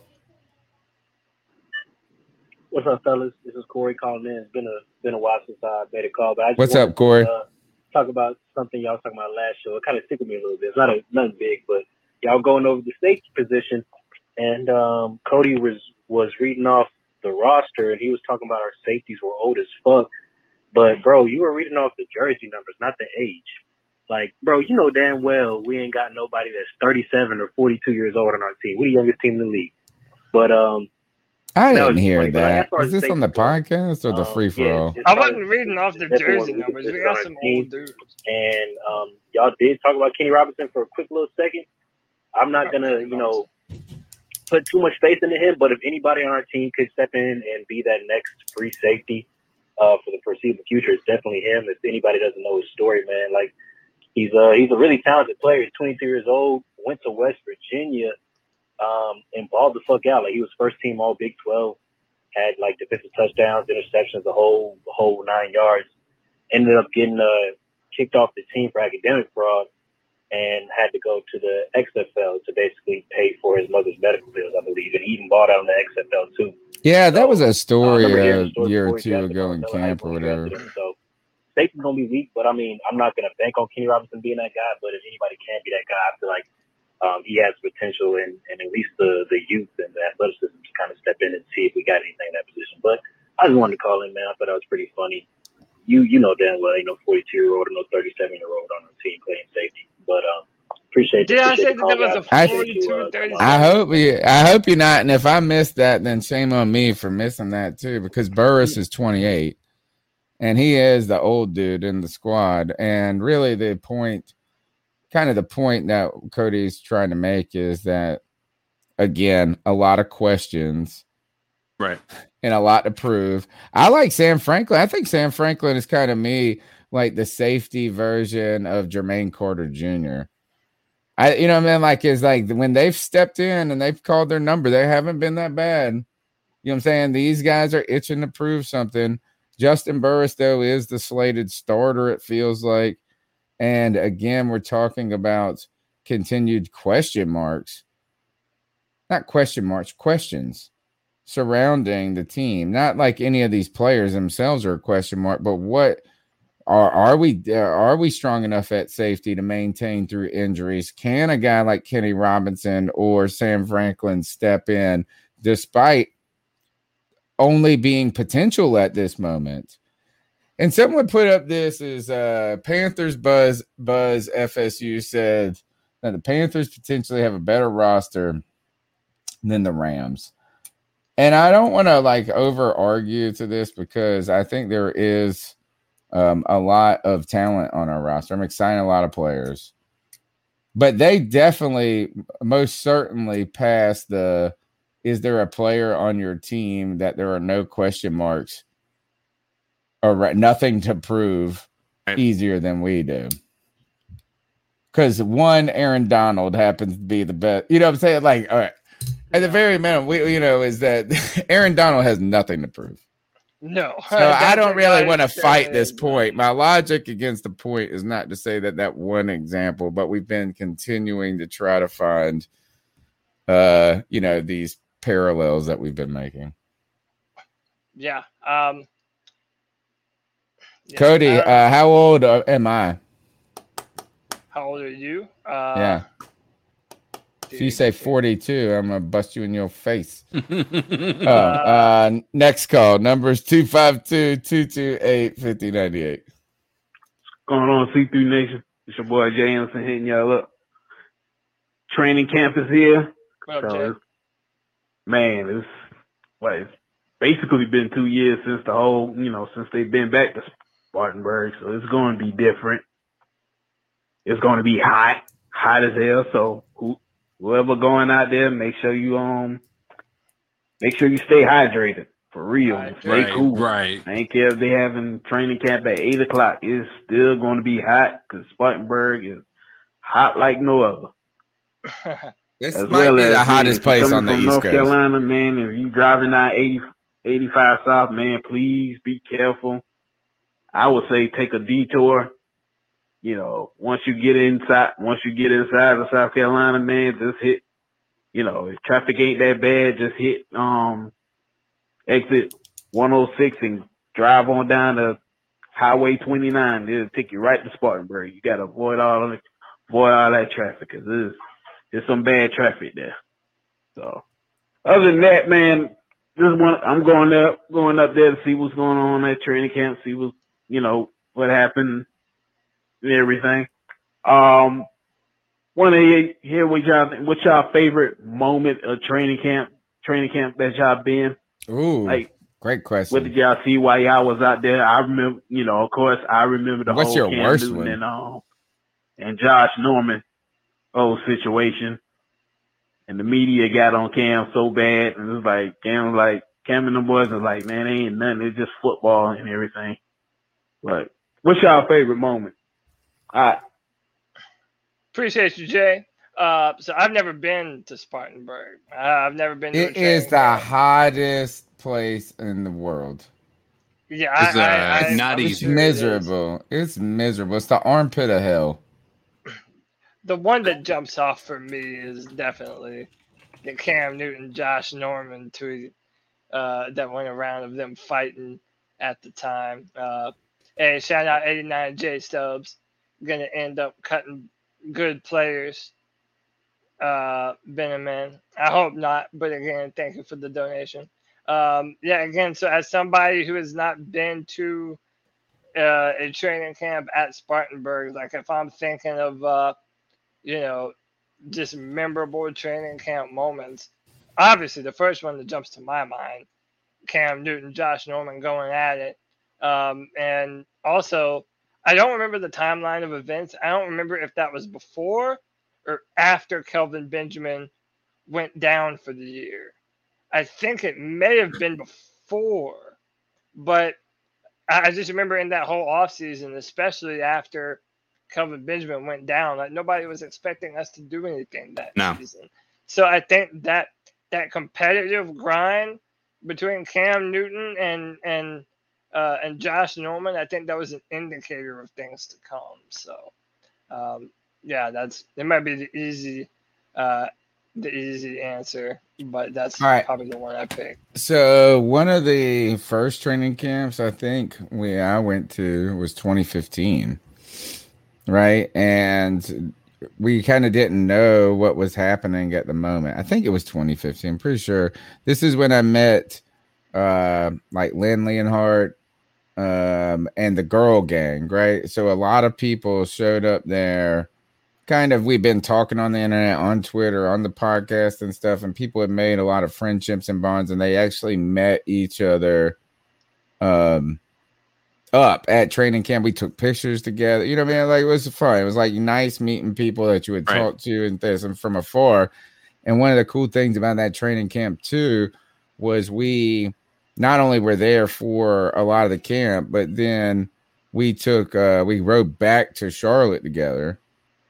And I stayed an extra day and stuff like that. And we went on and my wife and stayed with our friend, so like a trip that was supposed to be good got longer and better. And we went on one of those private, Deshaun Watson's masseuse. But we went on like maybe 10 or 12 of us went on one of those private tours of Bank of America, where they show you the locker rooms, they show you the suites, they show you the press box. You get to go look at the field on the you can't step on it because they used to have real grass. Now we could all probably just go do grass angels in it or something like that. But in a fun time, this was when they also put the first year they put the statue out of Richardson and the Panthers and the Cats.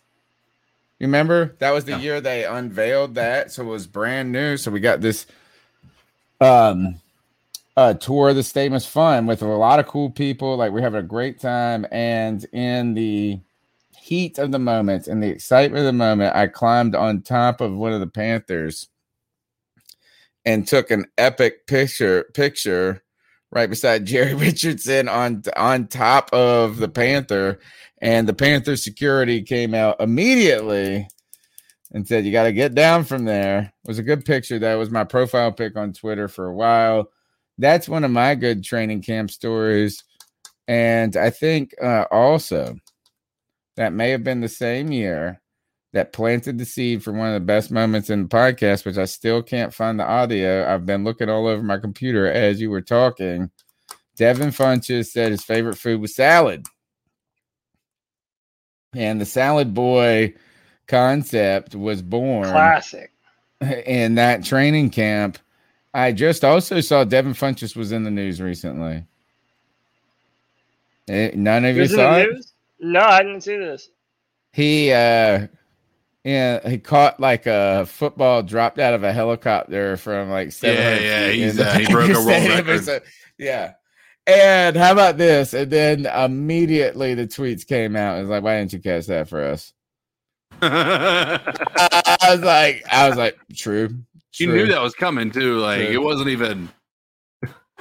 I know. I mean, but true statement is this: is a man who that would be like Ted Ginn going in and setting that record for us for anybody. I would be so pissed. I'd be like, motherfucker, you can catch this football that's been thrown from the moon, but you can't catch a 60-yard bomb. Anyway, all right, let's move. We're go ahead and play that, and then after. All right, next call. We'll show this.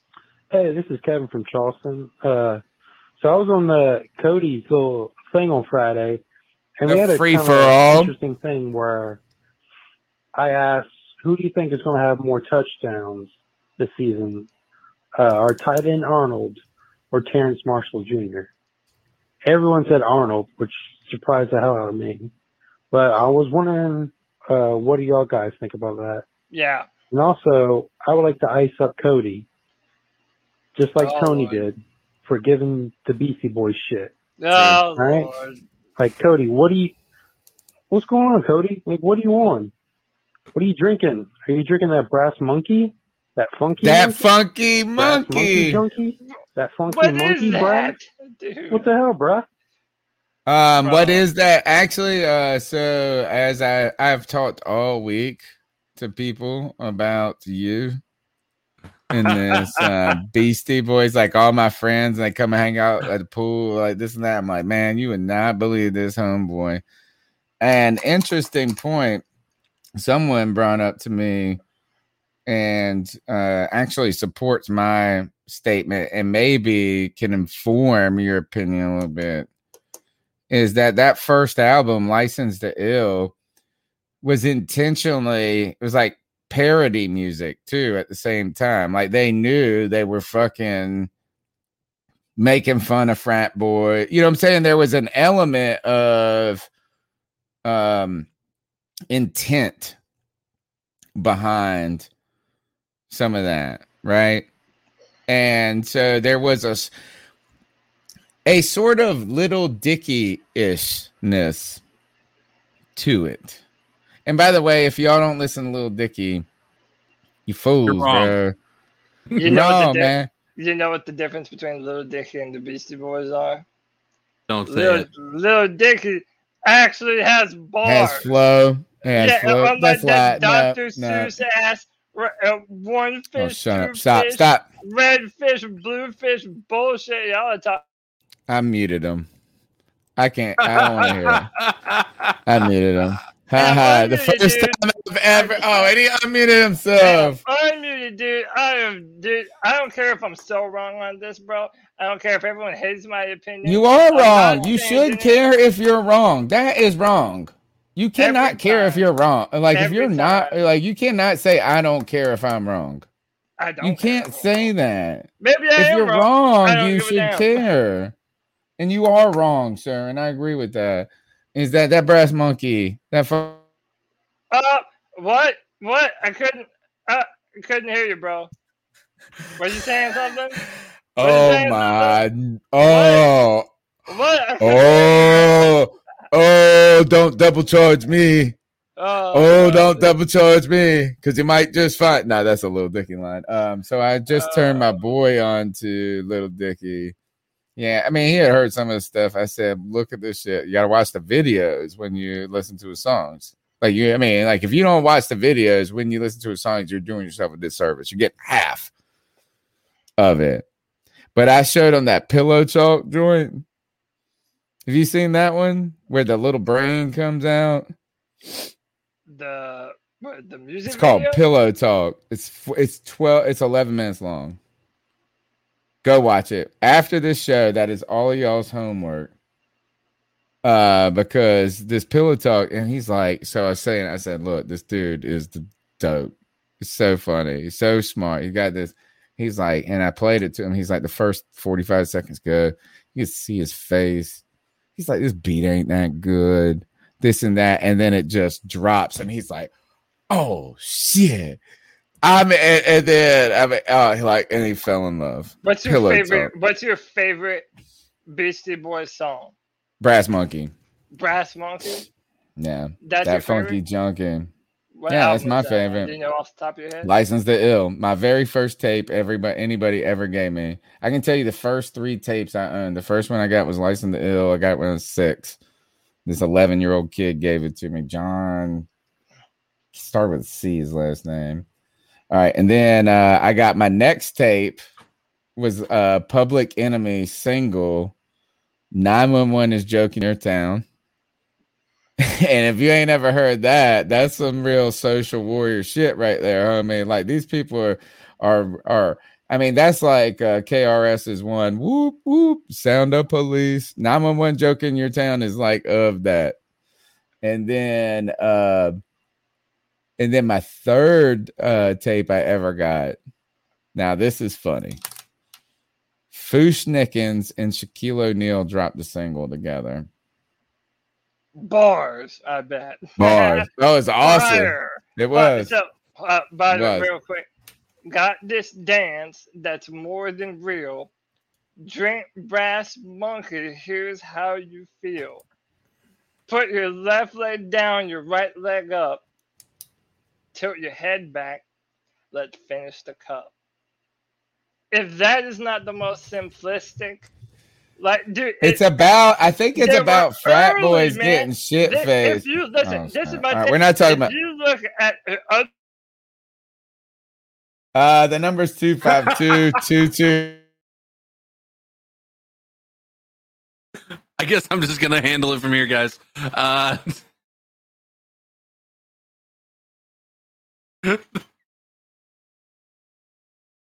The number's 252. You better cover both muted, bro. Man, he muted me back. Yeah. I said this. I said, let's go to the next call. I thought I had it, and this mug muted me back. No, I muted you, bro. Oh man. I'm gonna take away your privileges, young man. All right. Let's go to the next call. The number's 252-228-5098. That was funny. And just like this call ain't playing, it's not funny. Hi, this is Steve from Myrtle Beach calling. How you guys doing? What's up, Steve? I want to talk about the running games for the Panthers. I'm looking at the numbers for 2019, and the opponent has over about 400 more yards rushing than we did. And last year, they did 200 more yards than us. So I hope that we have some better run blockers and defenders coming in. The linebackers is going to be very important because we need to definitely improve our run defense, especially. That's one of my concerns. Now I want to talk about the Panthers offense. Now we're all worried about Christian McCaffrey getting too many carries and too many runs, etc. Well, he had 1,387 in 2019 rushing and 1,005 receiving yards. I would love to reverse that and do 1,000 rushing yards and about 1,400 receiving yards. I think we have enough running backs on the roster now, including Hubbard and the other new guys, and especially our new tight end staff. And I think they can definitely make up the difference there and keep Christian more healthy and get him more involved in the run game. I'm sorry, in the passing game. I think they may need to keep a little more running backs in this case, and they may need less receivers to help this work out because Christian's going to take a lot more receiving yards than he did last year, of course. That'll keep him healthy and happy and keep the team looking good. Like I said, I'm looking forward to the new season now. You guys all have a great day. Bye-bye. Fantastic. Whoa. What did he say at the end? Oh, he said, have a great day. Yeah.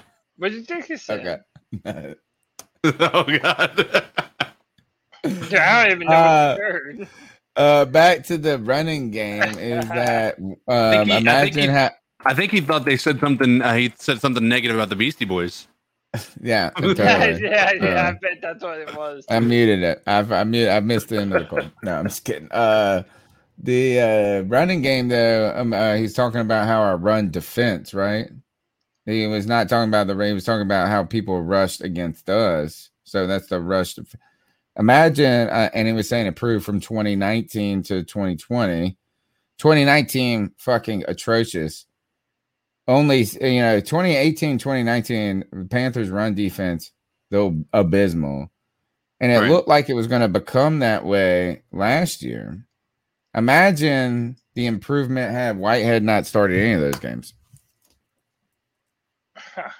I mean, think about it. Is our run defense got better when he got taken out?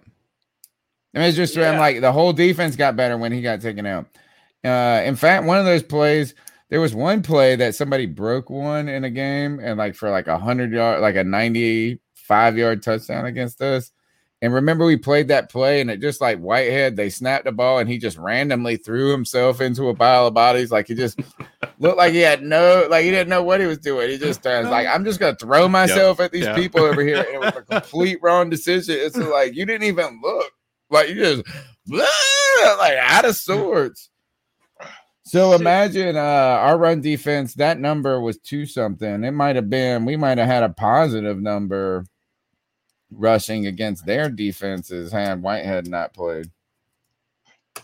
Tahir Whitehead was just all around terrible for our defense. Where is he at now? Do we know? Did he go anywhere? Hopefully at home. Hopefully he's probably setting a record with Devin Funchess somewhere for like the most tackles of a donkey.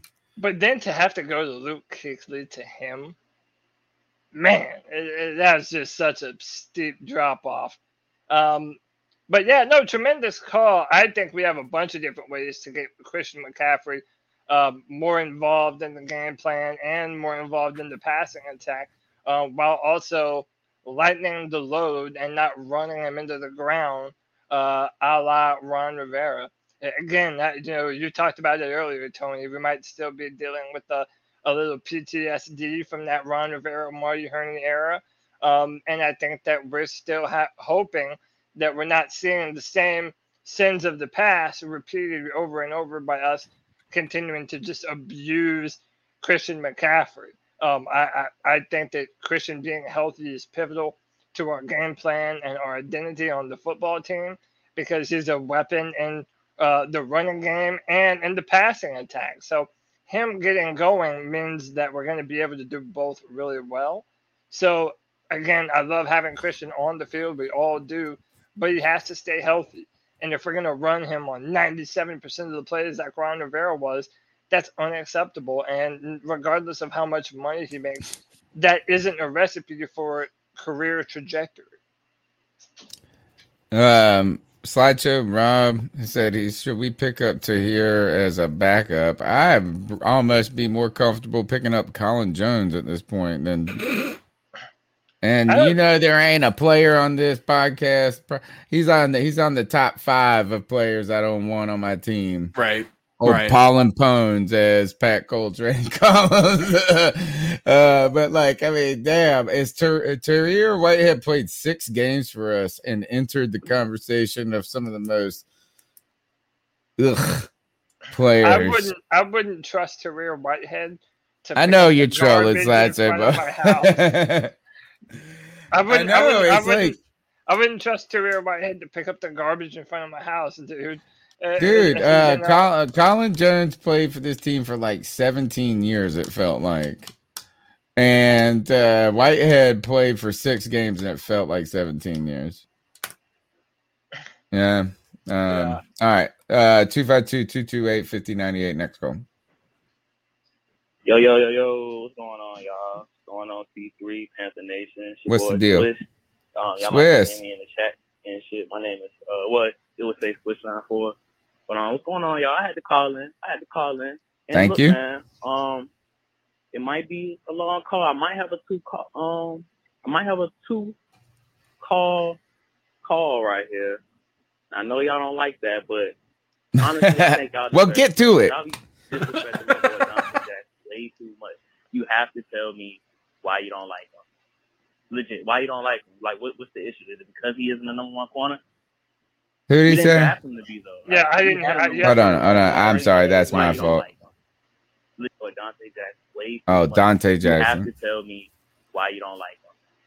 Legit, why you don't like him? Like, what's the issue? Is it because he isn't the number 1 corner? We didn't draft him to be, though. Like, we had a number 1 corner. Your boy Hurney let him go. Now we playing catch up to make up the difference. That's why we drafted the number 1 corner. That's why we didn't get Rashawn Slater. That's why we didn't get Justin Fields, even though we wanted him. Or whoever wanted him. We got to play catch up. And if you go back to that last month of football that he played like a number 1 cornerback. Let's go back to the game with the Broncos. That's a little rich. He was matched up with Jerry Jeudy. Jerry Jeudy had 941 receiving yards this past year. Dante held him 2 catches for 42 yards that game. Not to mention a big chunk of that was a 31-yard pass the defense gave up when Jerry Jeudy was actually matched up on Rasul Douglas that play. Rasul Douglas got torched that game. since that was the game, he also had 2 catches. I mean, KJ Hamler had 2 catches for 81 yards and 2 touchdowns against him. It's not that hard. They were throwing away from This him. man is Next week, stumping Packers, for Dante he's matched up with Jackson. Devontae Adams, the best receiver in the You league. thought I was bad. 7 catches, 42 yards.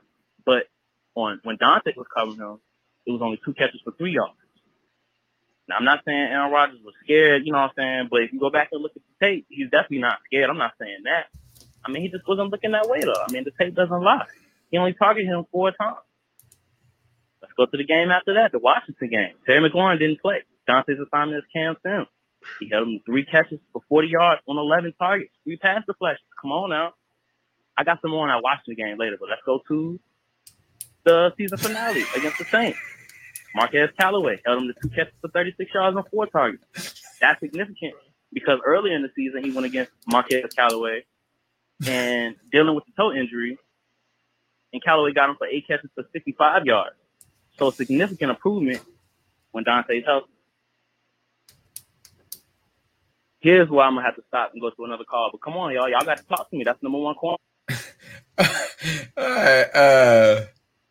All right, you go ahead, Curtin.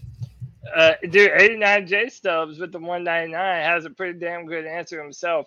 Drafted the DB with the 8th overall pick for a reason.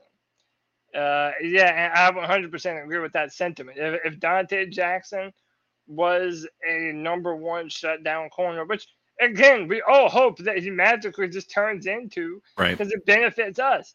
But if he was that kind of player up until now, yeah, we wouldn't be taking a cornerback over a quarterback with our first pick in the draft this year. So, again, man, listen, I was on team, when me and Tony were debating it, I'm on Team Dante, dude. I think he has the potential to have a huge year now that we have better pieces around him. I think our defensive line and our front 7 specifically are going to allow Dante to play much faster than he's previously been able to before. And having J.C. Horn on the other side, that's like, dude, having 2 dogs that can both run a 4.3 and have incredible ups, can jump. Like, these guys are athletic beasts. And what Dante Jackson lacks in size, he does make up for with that feisty attitude that he has. And that's why I think everyone is so excited about the potential tandem of both J.C. Horn and Dante Jackson.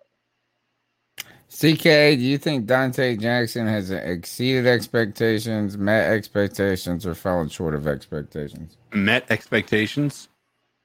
Okay. I think that's fair. I don't like this. He's made the team every year. It's not like he was that 2nd round pick. He better make the team every year. I mean, are you sure Greg Little's about to make the team? No. There's Kelvin Benjamin on the team. Is Devin Funchess on the team? I mean, I got you. I'm not disappointed with Dante Jackson at all. But I also think that expecting him to be the number 1 guy is probably too much of an ask. As I think he could be a good football player. Like, he has some super athletic ability. He has football instincts. He's kind of got the kind of swagger that you need to play corner. But he is remarkably undersized. Right. Shout out to that man that was here for the $5 who just says, "What that bear doing?" Appreciate you, bro. So the idea though is that I am not disappointed. Actually, have not thought that Dante's been a bad player. Right. I don't think so. I think that his rookie year he flashed as a ball, as having a lot of potential. Like, there was a lot of excitement that brewed because the hype that came with Dante felt like it was being matched on the field in his rookie year. Yeah. Right. And then how we many get did he have? How many interceptions he had? It was like 5 or 6 or something. It felt like 4. Maybe it was 4. But a lot of them were every time I saw this on Twitter when somebody brought it up, and they are right. Like, there was a couple of those just meatballs that the defensive line created. And this ball, he was just sitting there going, whoop, and then he can run 4.2. And it was just like, see you later, motherfuckers. You know what I mean? All of a sudden, he looked like he jumps like a road million runner feet in the air, too. Do y'all remember that picture during one of those interceptions? I forget which one. But it looked like Dante jumped 10 feet high to get one of those interceptions, dude. Like, I think the hype was sort of met with some results in that first season, which fanned a lot of expectations even more, right? Like it kind of created more expectation.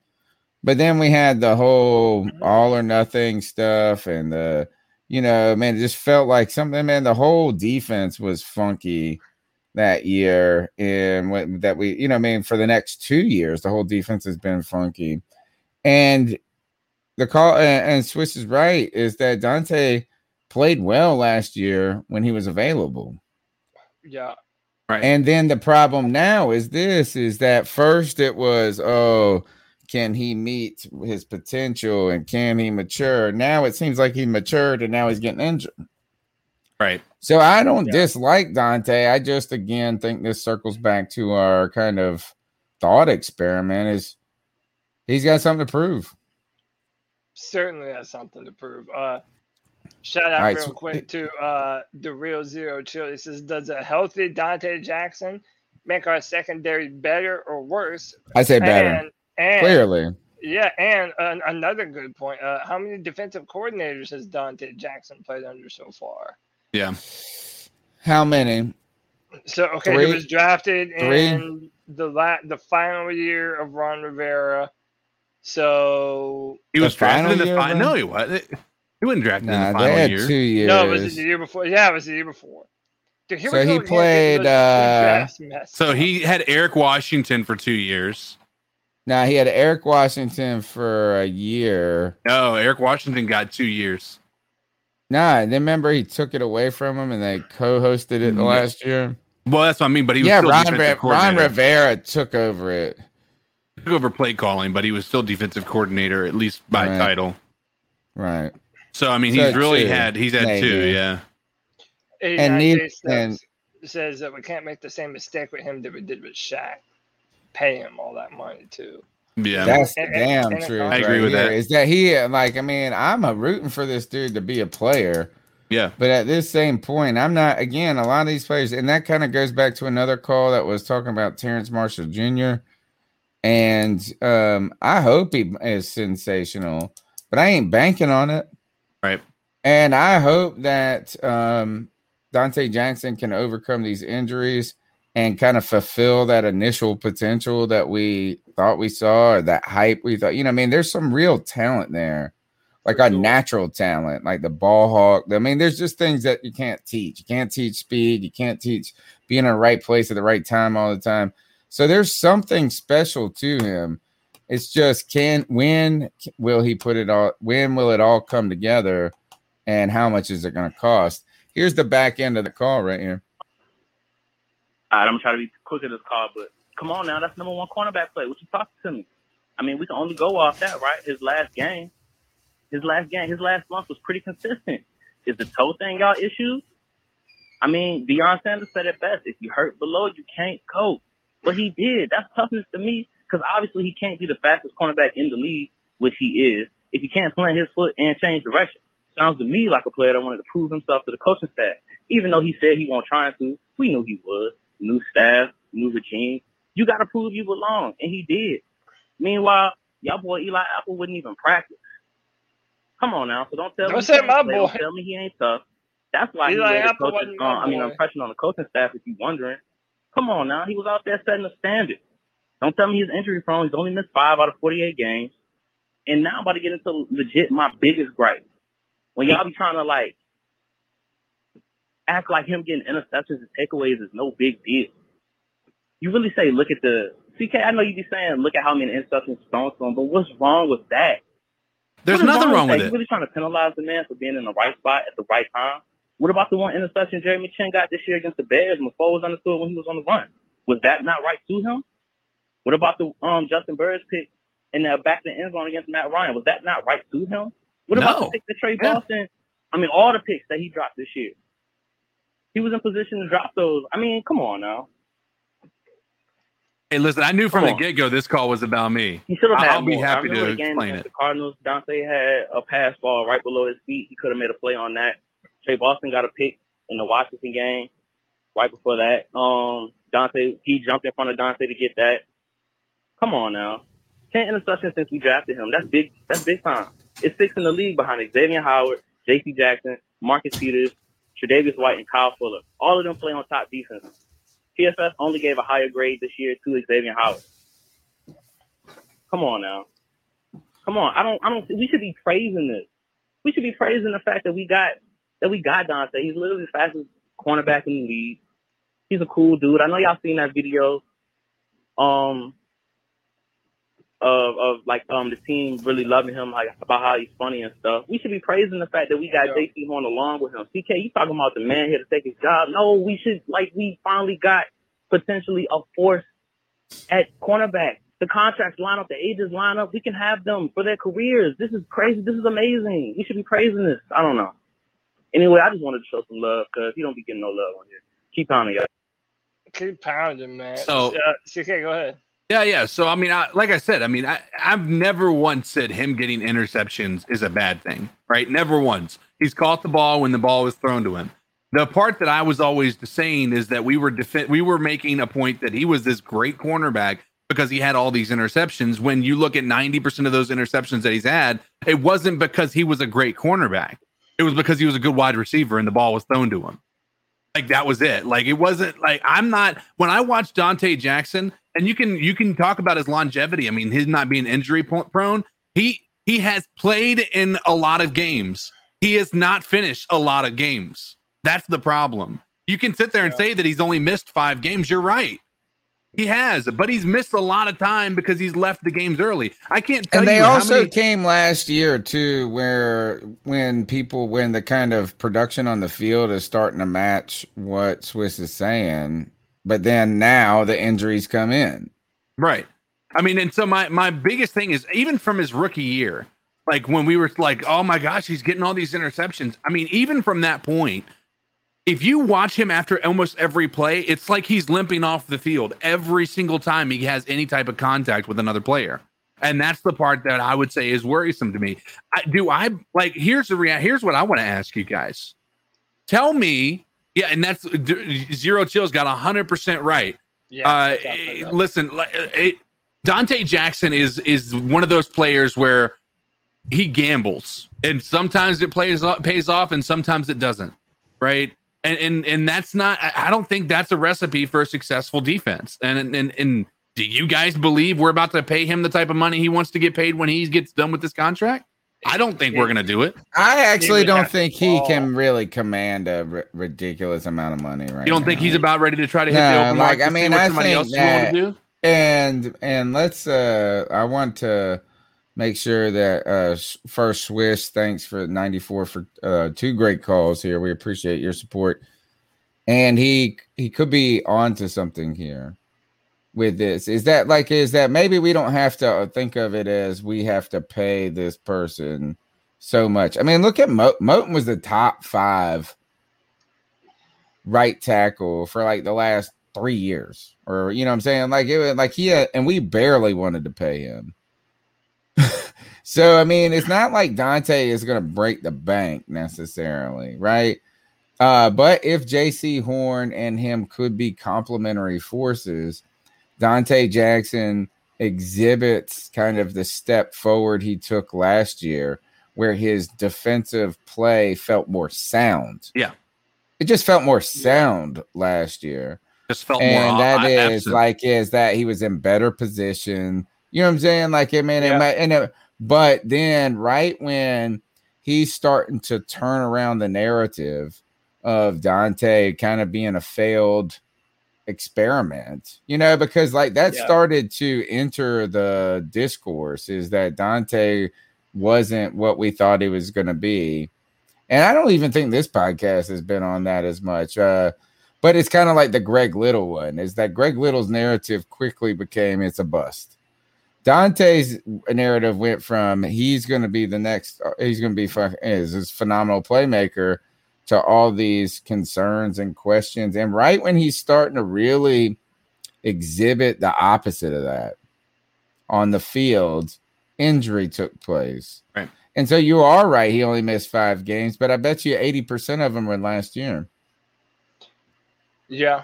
You know, and so that doesn't necessarily help his case. And I'm not saying help his case for us, as actually it might make us more reasonable for us to sign somebody like him. We actually need him to low-key have a good year. Oh yeah. Where we believe in sure. where we believe in him, but it's not hot enough that someone is going to overpay him and we can maintain him. All right, here's my question. That could be ideal. This is a contract year for Dante. Cody, what do we do with Dante? Week 3. Well, I know what GM Cody would do. Wait. Ask me this question again. I said, what do we do with Dante? Week 3. Week 3? Yeah, what are we doing with Dante week 3?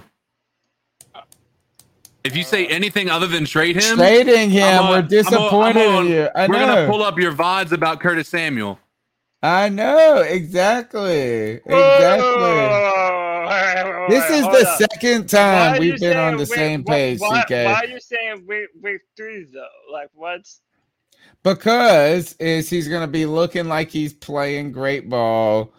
We are looking like we're not going to be able to afford him. So what is Cody's mantra? Accumulate assets. CK, I felt like this was... Wait, I got to answer to that. No, I have to answer that because there's a difference. I wanted us to trade Curtis Samuel when we had not a chance in hell. That's not true. That's not true. No, we were 500 when you said that. Dude, but we knew who Teddy Bridgewater was at that point in time.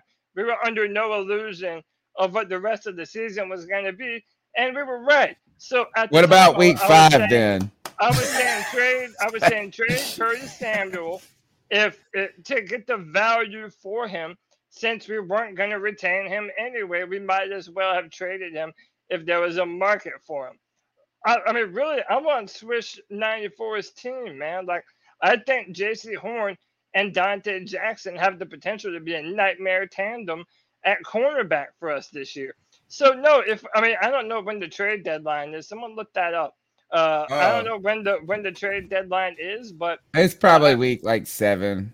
It's like it's later than week. You know what I mean? There's like you get a good maybe even week 9, 10. If we have a good record at that point and we're rolling and Dante Jackson's having a good season, yeah, I'm not. If we start out 0-3 against the Jets, a Saints team without Michael Thomas and Marshawn Lattimore because he's going to be serving 2-game suspension probably, and then you got to play a Deshaun Watson-less Houston Texans with poor David Culley. Poor David Culley has the worst job. There's a segment on the radio show I go on, and they have a poor David Culley segment. It's so hilarious. It's so sad. It's like poor David Culley gets the job of a lifetime, but it's the worst job. Like this, I mean, it's just like there's nothing. It could not be a more favorable situation than what David Culley is in with the Houston Texans. If we start our 0-3 against that nonsense, which I don't, everybody's better expecting we start 3-0. Then you better come on here on record saying trade this mug because it ain't gonna get no better. CK, this reminded me of this. Is I think we asked about a month ago. Who was the biggest loss to the team in free agency? And we all said, oh, we're all on the same page. And we said it on 1, 2, 3. And both CK and I said Curtis Samuel. And you said Trey Boston. And we were like, what the fuck are you talking about? I mean, exactly what that is. At least I'm consistent. I wanted to trade Samuel away. Did I not? I said we weren't going to pay him, did I not? And I've been saying that Terrace Marshall and Shi Smith are going to have a good But you also said that Curtis Samuel was the best thing ever, too. Yeah, because you said he was so fucking awesome, and I bet, man, I'm telling you, if I hear this, Cam Newton I will buy. I'm buying a Shi Smith jersey. If this dude does not get more than 350 yards receiving this year, you got to pay me back for it. Dude, listen. What if Cam Newton hadn't ever gotten hurt? And what does that got to do with Shi Smith? No, because you're talking about Curtis Samuel. I was very high on Curtis Samuel when he had the potential to be like a deep threat for us. Like our own version of Tyreek Hill is who I thought Curtis Samuel could be. But he never had the quarterback play. This is part of the reason why DJ Moore has 4 touchdowns every year. He just hasn't had the quarterback to help him distribute the ball to get those kind of touchdowns. I think it would have been a lot different for Curtis if he had the quarterback situation, but he didn't. So, yeah, we had to move on from him, and I don't think that it's a big loss now. I think Terrace Marshall has a much higher ceiling than Curtis Samuel, and I don't mind saying it. All right, we've gone through the calls. Number 252-228-5098. You can catch us every Tuesday night, chopping up the latest Panthers news and opinions. You can catch Cody when you hang out with in the battle royale of Panther fans or the Royal Rumble of Panther fans. You already know, baby. It's the Friday free-for-all every Friday at 7 p.m. where you get to join the show with me, man. Last Friday we had I think like 9 or 10 people in there at one time, man. We had a bunch of cool people in there shooting the shit, hanging out, talking Panther football. That's your show. So if there's something particular you want to talk about regarding Panther Nation or just the NFL in general, hey, you can come on and you can lead the conversation and do it on the Friday free-for-all, man. Make sure you put that in your calendars every Friday at 7 p.m. here on the C3 channel. And it will be available in audio podcast coming up here soon, too. Let's get to the longest running segment on the show, and that is the Ice Up Picks, where we tell someone to ice up, toughen up to get it together. And I hope, and these are not my Ice Up Picks, but hope you guys aren't going to say Trey Turner, who I saw one of the headlines from a Pittsburgh Steelers blog was Trey Turner not looking as good as we thought he was already. I was like, damn. But then I read the article and they also put his name in lowercase. So where you deal with high quality experience. Maybe I don't know. But I am I actually think they're probably right. Trey Turner I think, but missed his moment. There's another. I hope you don't also ice up K1 Short, who's been icing up his shoulder for the last year, and I saw he was cleared for football activities, was a story that came out a few days ago, and some people are wondering, that was a name that Panther fans floated out over the last couple of weeks about maybe just adding some depth and familiarity. And we do know Matt Rule very, very much liked K1 Short as a person, a leader, and a player. So I hope you guys aren't going to ice those dudes up. I am going to start. How about that? I'll start. But my ice up pick goes to all of us who face a moment in life where we think we just can't, we're not going to turn it around.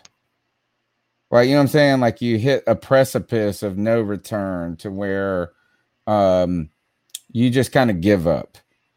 And I'm icing up that feeling, not the people. We all face this in life. You know what I'm saying?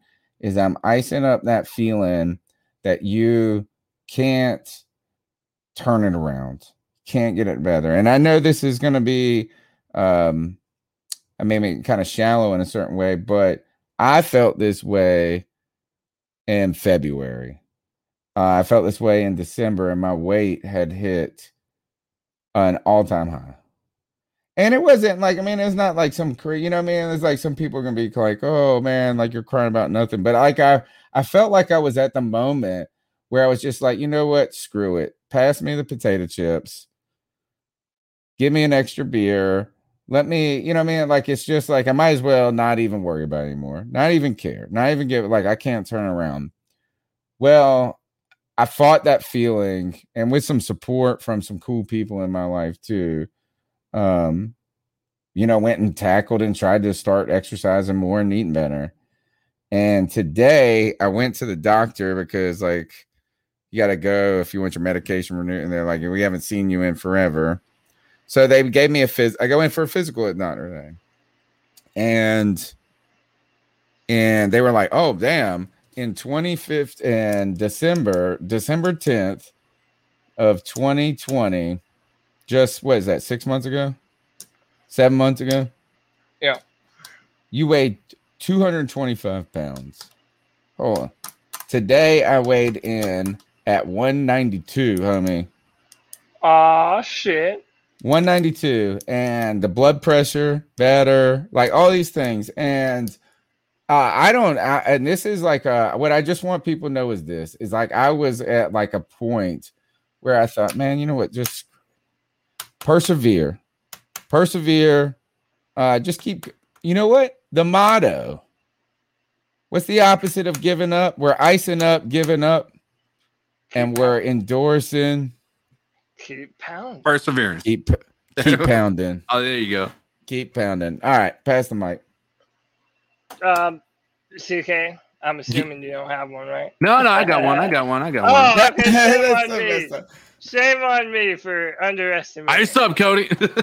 Yeah, ice me up. All right, go ahead. Yeah. So obviously, I've been spending the day listening to the Charlotte media ask questions today, and this could go a lot of different ways. It depends on how I feel as I continue to talk. I first and foremost want to ice up the fact that the media even has to ask the questions about the vaccinations, right? Because the reality is I get that people are curious about it, and like the league is making a big deal about it. So the media kind of has to do it, but I'm icing up the fact that they have to do it because to be realistic, it is nobody's business but the people who are getting it as to why they want to do it, their decisions, right? And when somebody says in previous press conferences that I don't want to have this conversation, I don't want to talk about it, then they shouldn't have to. Well, David Newton, we all know and love him, wants to go into every single interview and just talk about that. That's his entire, he's a sports writer, and his entire interview process was talking about the vaccination. And then at one point during the day, during the same interview with Sam Darnold said, I don't want to talk about it. I've already mentioned that before, and shut that shit down.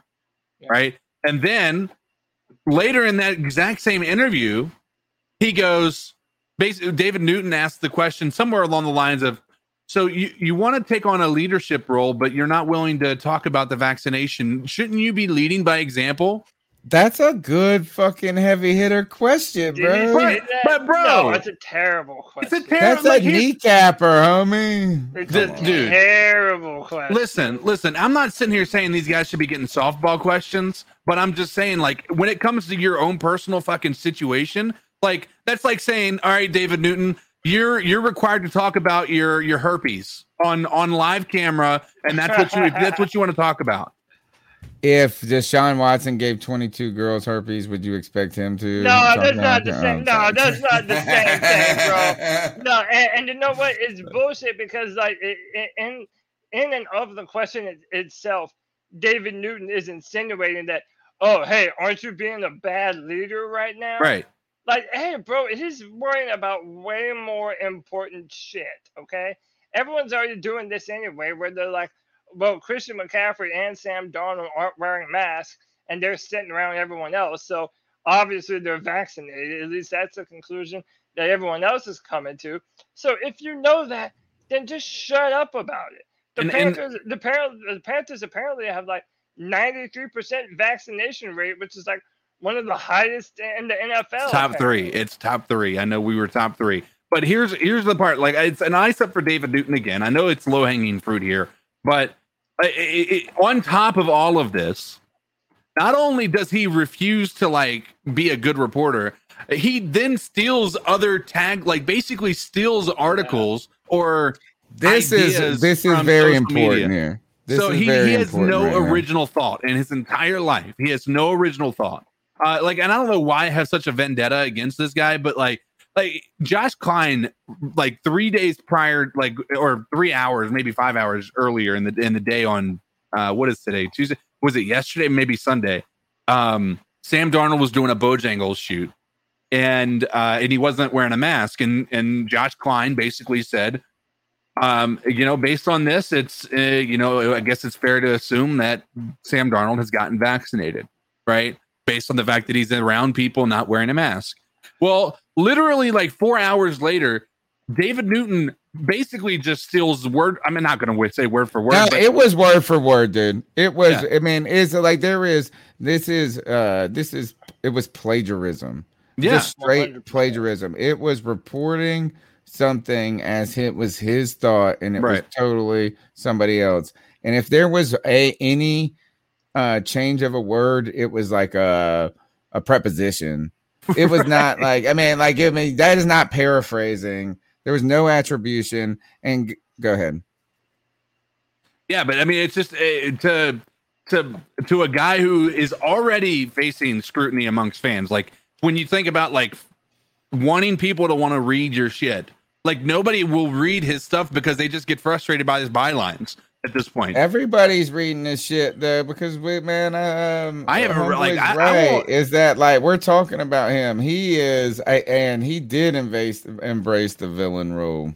Good Lord, he is, bro. I think he misspells people's name on purpose. So look, since we're already talking about it, we might as well just like take this discussion to its inevitable conclusion, because I feel like a lot of Panther fandom is kind of coming to this conclusion right now. And it's basically this. Does David Newton know that he's a fucking troll? And does he know that everyone hates him? And he already knows it. So now he just wants to continue to play in to the rhetoric that he's this dumbass. So again, I'll add this to, since you already started with the David Newton thing, CK. This made the rounds earlier this morning. David Newton. It's like a long list of David Newton shit in 1 hour. Panthers arriving at Wofford College for training camp. Christian McCaffrey arrived last night, as he used to with Luke Kuechly. And you know that shout out Christian McCaffrey. Dude, shout out Pat Coltrane. I watched Pat Coltrane. That's not Christian McCaffrey. Oh. No, it's not Christian McCaffrey. Dude, Pat Coltrane had the best response today. He said, Dave Newton found the first white boy with big calf muscles and said that was Christian McCaffrey. And so I didn't even get that. You know, I thought it was funny because what the hell does Luke Kuechly have to do with anything? You know what I'm saying? Like, it doesn't even really make sense. He arrived yesterday like he used to with Luke Kuechly. Like, I ate dinner yesterday like I used to when I was 7 with my mom. I mean, I don't even, but you're right. This is not Christian McCaffrey. And it's like it's like security. Dude, it's like security. And Crocs. Dude, it starts to make you wonder, like, how do you not know? It's on purpose, bro. I love it. I think he's like starting to become my hero. He's like my spirit warrior. Nah, actually, no. Here, look, this is what I'm going to show you. I'm going to show you this real quick.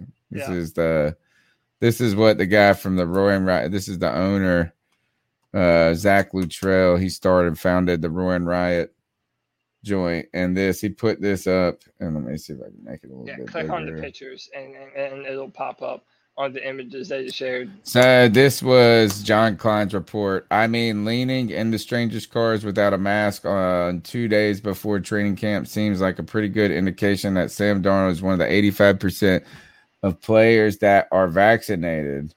Players report to Wofford on Tuesday. Look, there's these pictures that it looks like Josh Klein took at this Bojangles.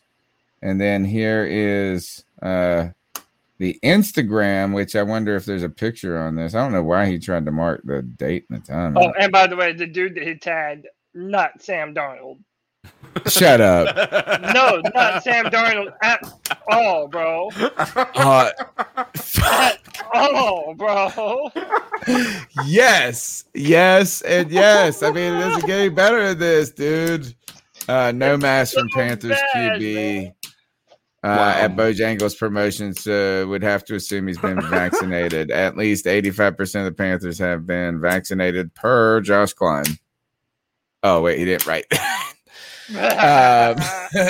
So, Josh wishes you would have put that. Dude, like, he's like the Donald Trump of ESPN bloggers. Like, he's either stumbling into ridiculousness or he's an evil genius. Right. He's threading the needle, homie. I mean, the fact that he didn't even get the right Sam Darnold. Come on. There's layers, bro. You know what I feel like? I feel like he's just like, I just don't give a shit. Like, I don't think ESPN's going to fire him because he's like, I feel like he's on the back end of his career anyway. So just wait for him to retire, be done with it. Like, he's not going to be getting away from that. Like, I'll be honest with you. He probably get more views than any other damn blogger that working for ESPN. Bro. I get irritated. I won't read a single thing because I'm just so irritated by his comments, dude. I can't. It's like reading. Have you ever read a sixth grader write an essay? Like, have you ever tried to read one of those? Yeah, man. Like, I have kids. So yes. It's impossible to read. Like, it's like you could sit there all day and try to understand it, but you're not going to. I feel like that's how I feel when I read. I mean, I'm over exaggerating. Obviously, he's a journalist and he has some understanding of how to put words together, but at the end of the day, I get irritated by him, and I just can't. I'm not going to put any time of day into his articles whatsoever. So what do we got to say to this fool? Ice up! Ice up! And we want you on the show, dude. I want you on the show. This was Cody's idea. We want him on the show, dude. Yeah, come on. No, dude. Okay, like, we have to ask him that question. Yeah. Are you trolling? Like, we will ask him if we get him on the show. We will straight up ask him seriously.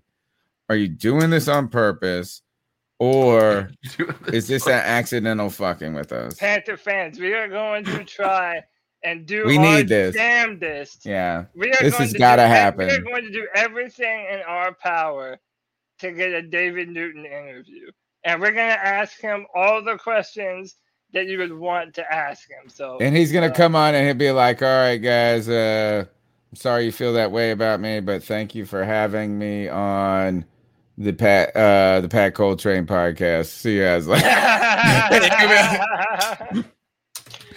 All right, that's the C3 Panthers podcast. You got one? I thought it was David Newton. I thought it was David Newton.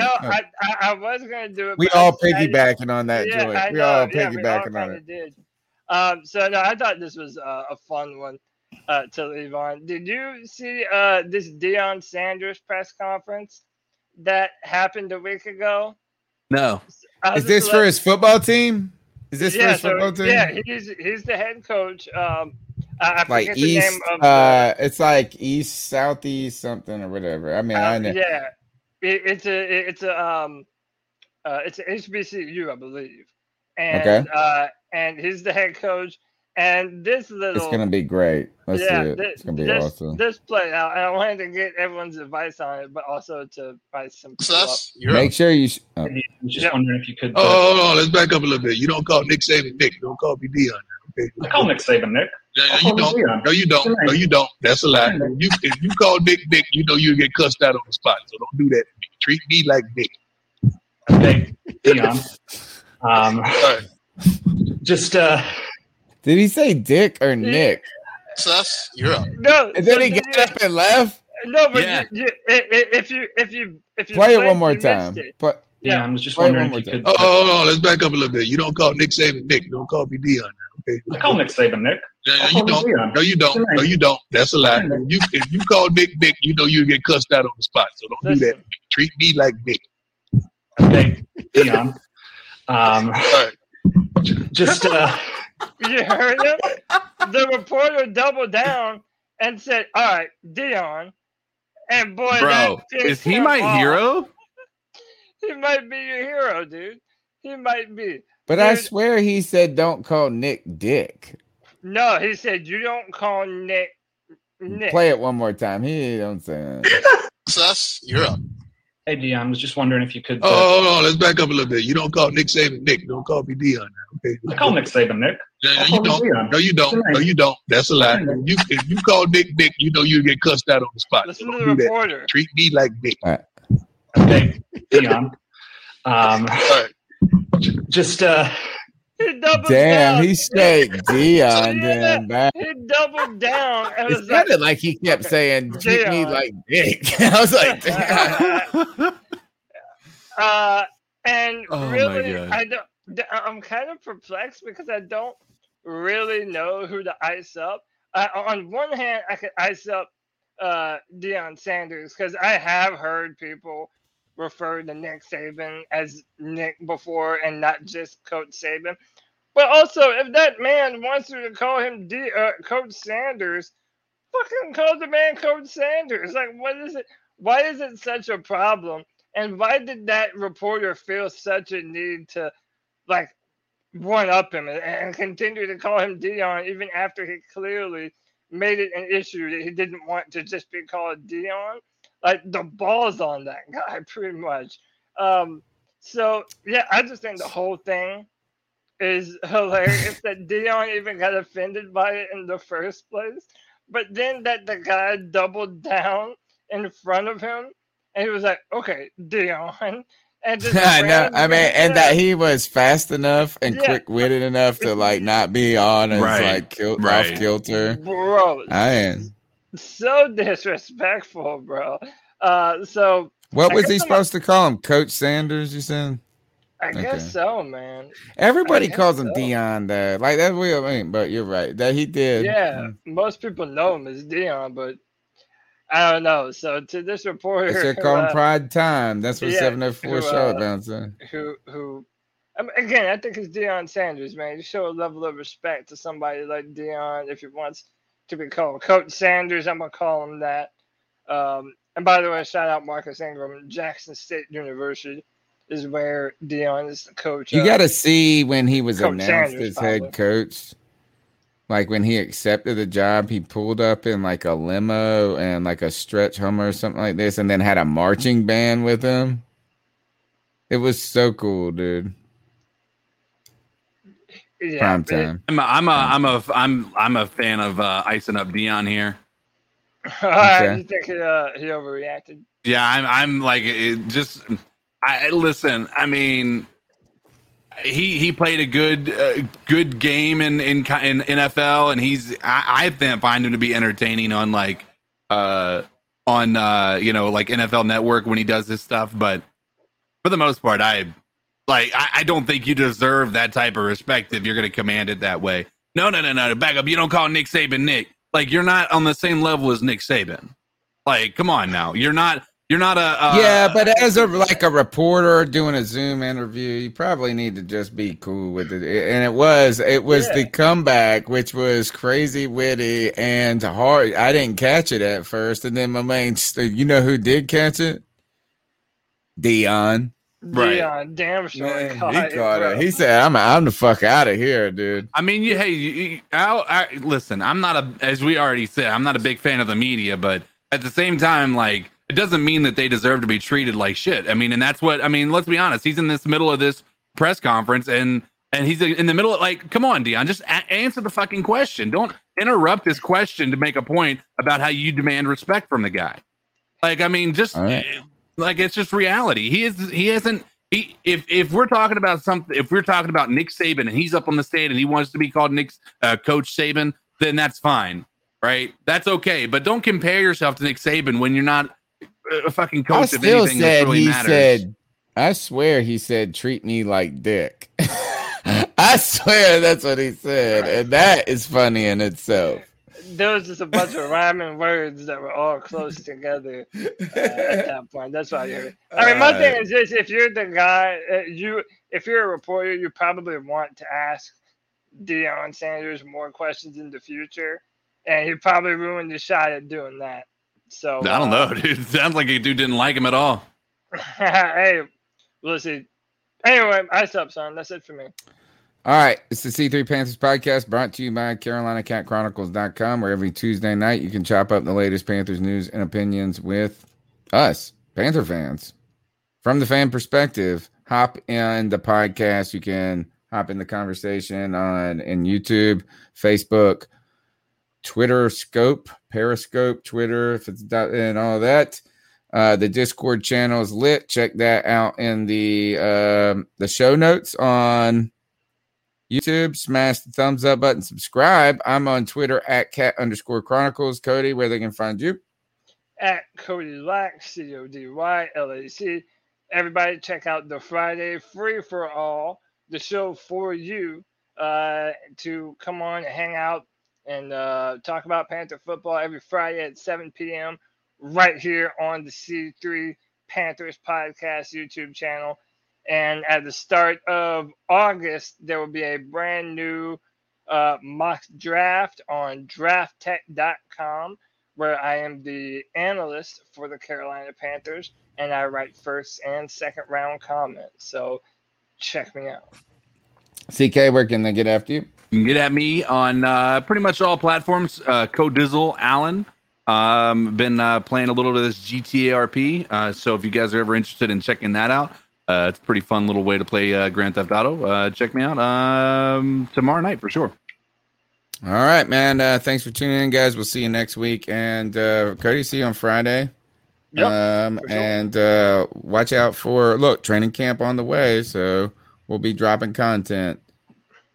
Hit the subscribe, hit the bell. See you next Tuesday. Good night. Keep pounding. Peace.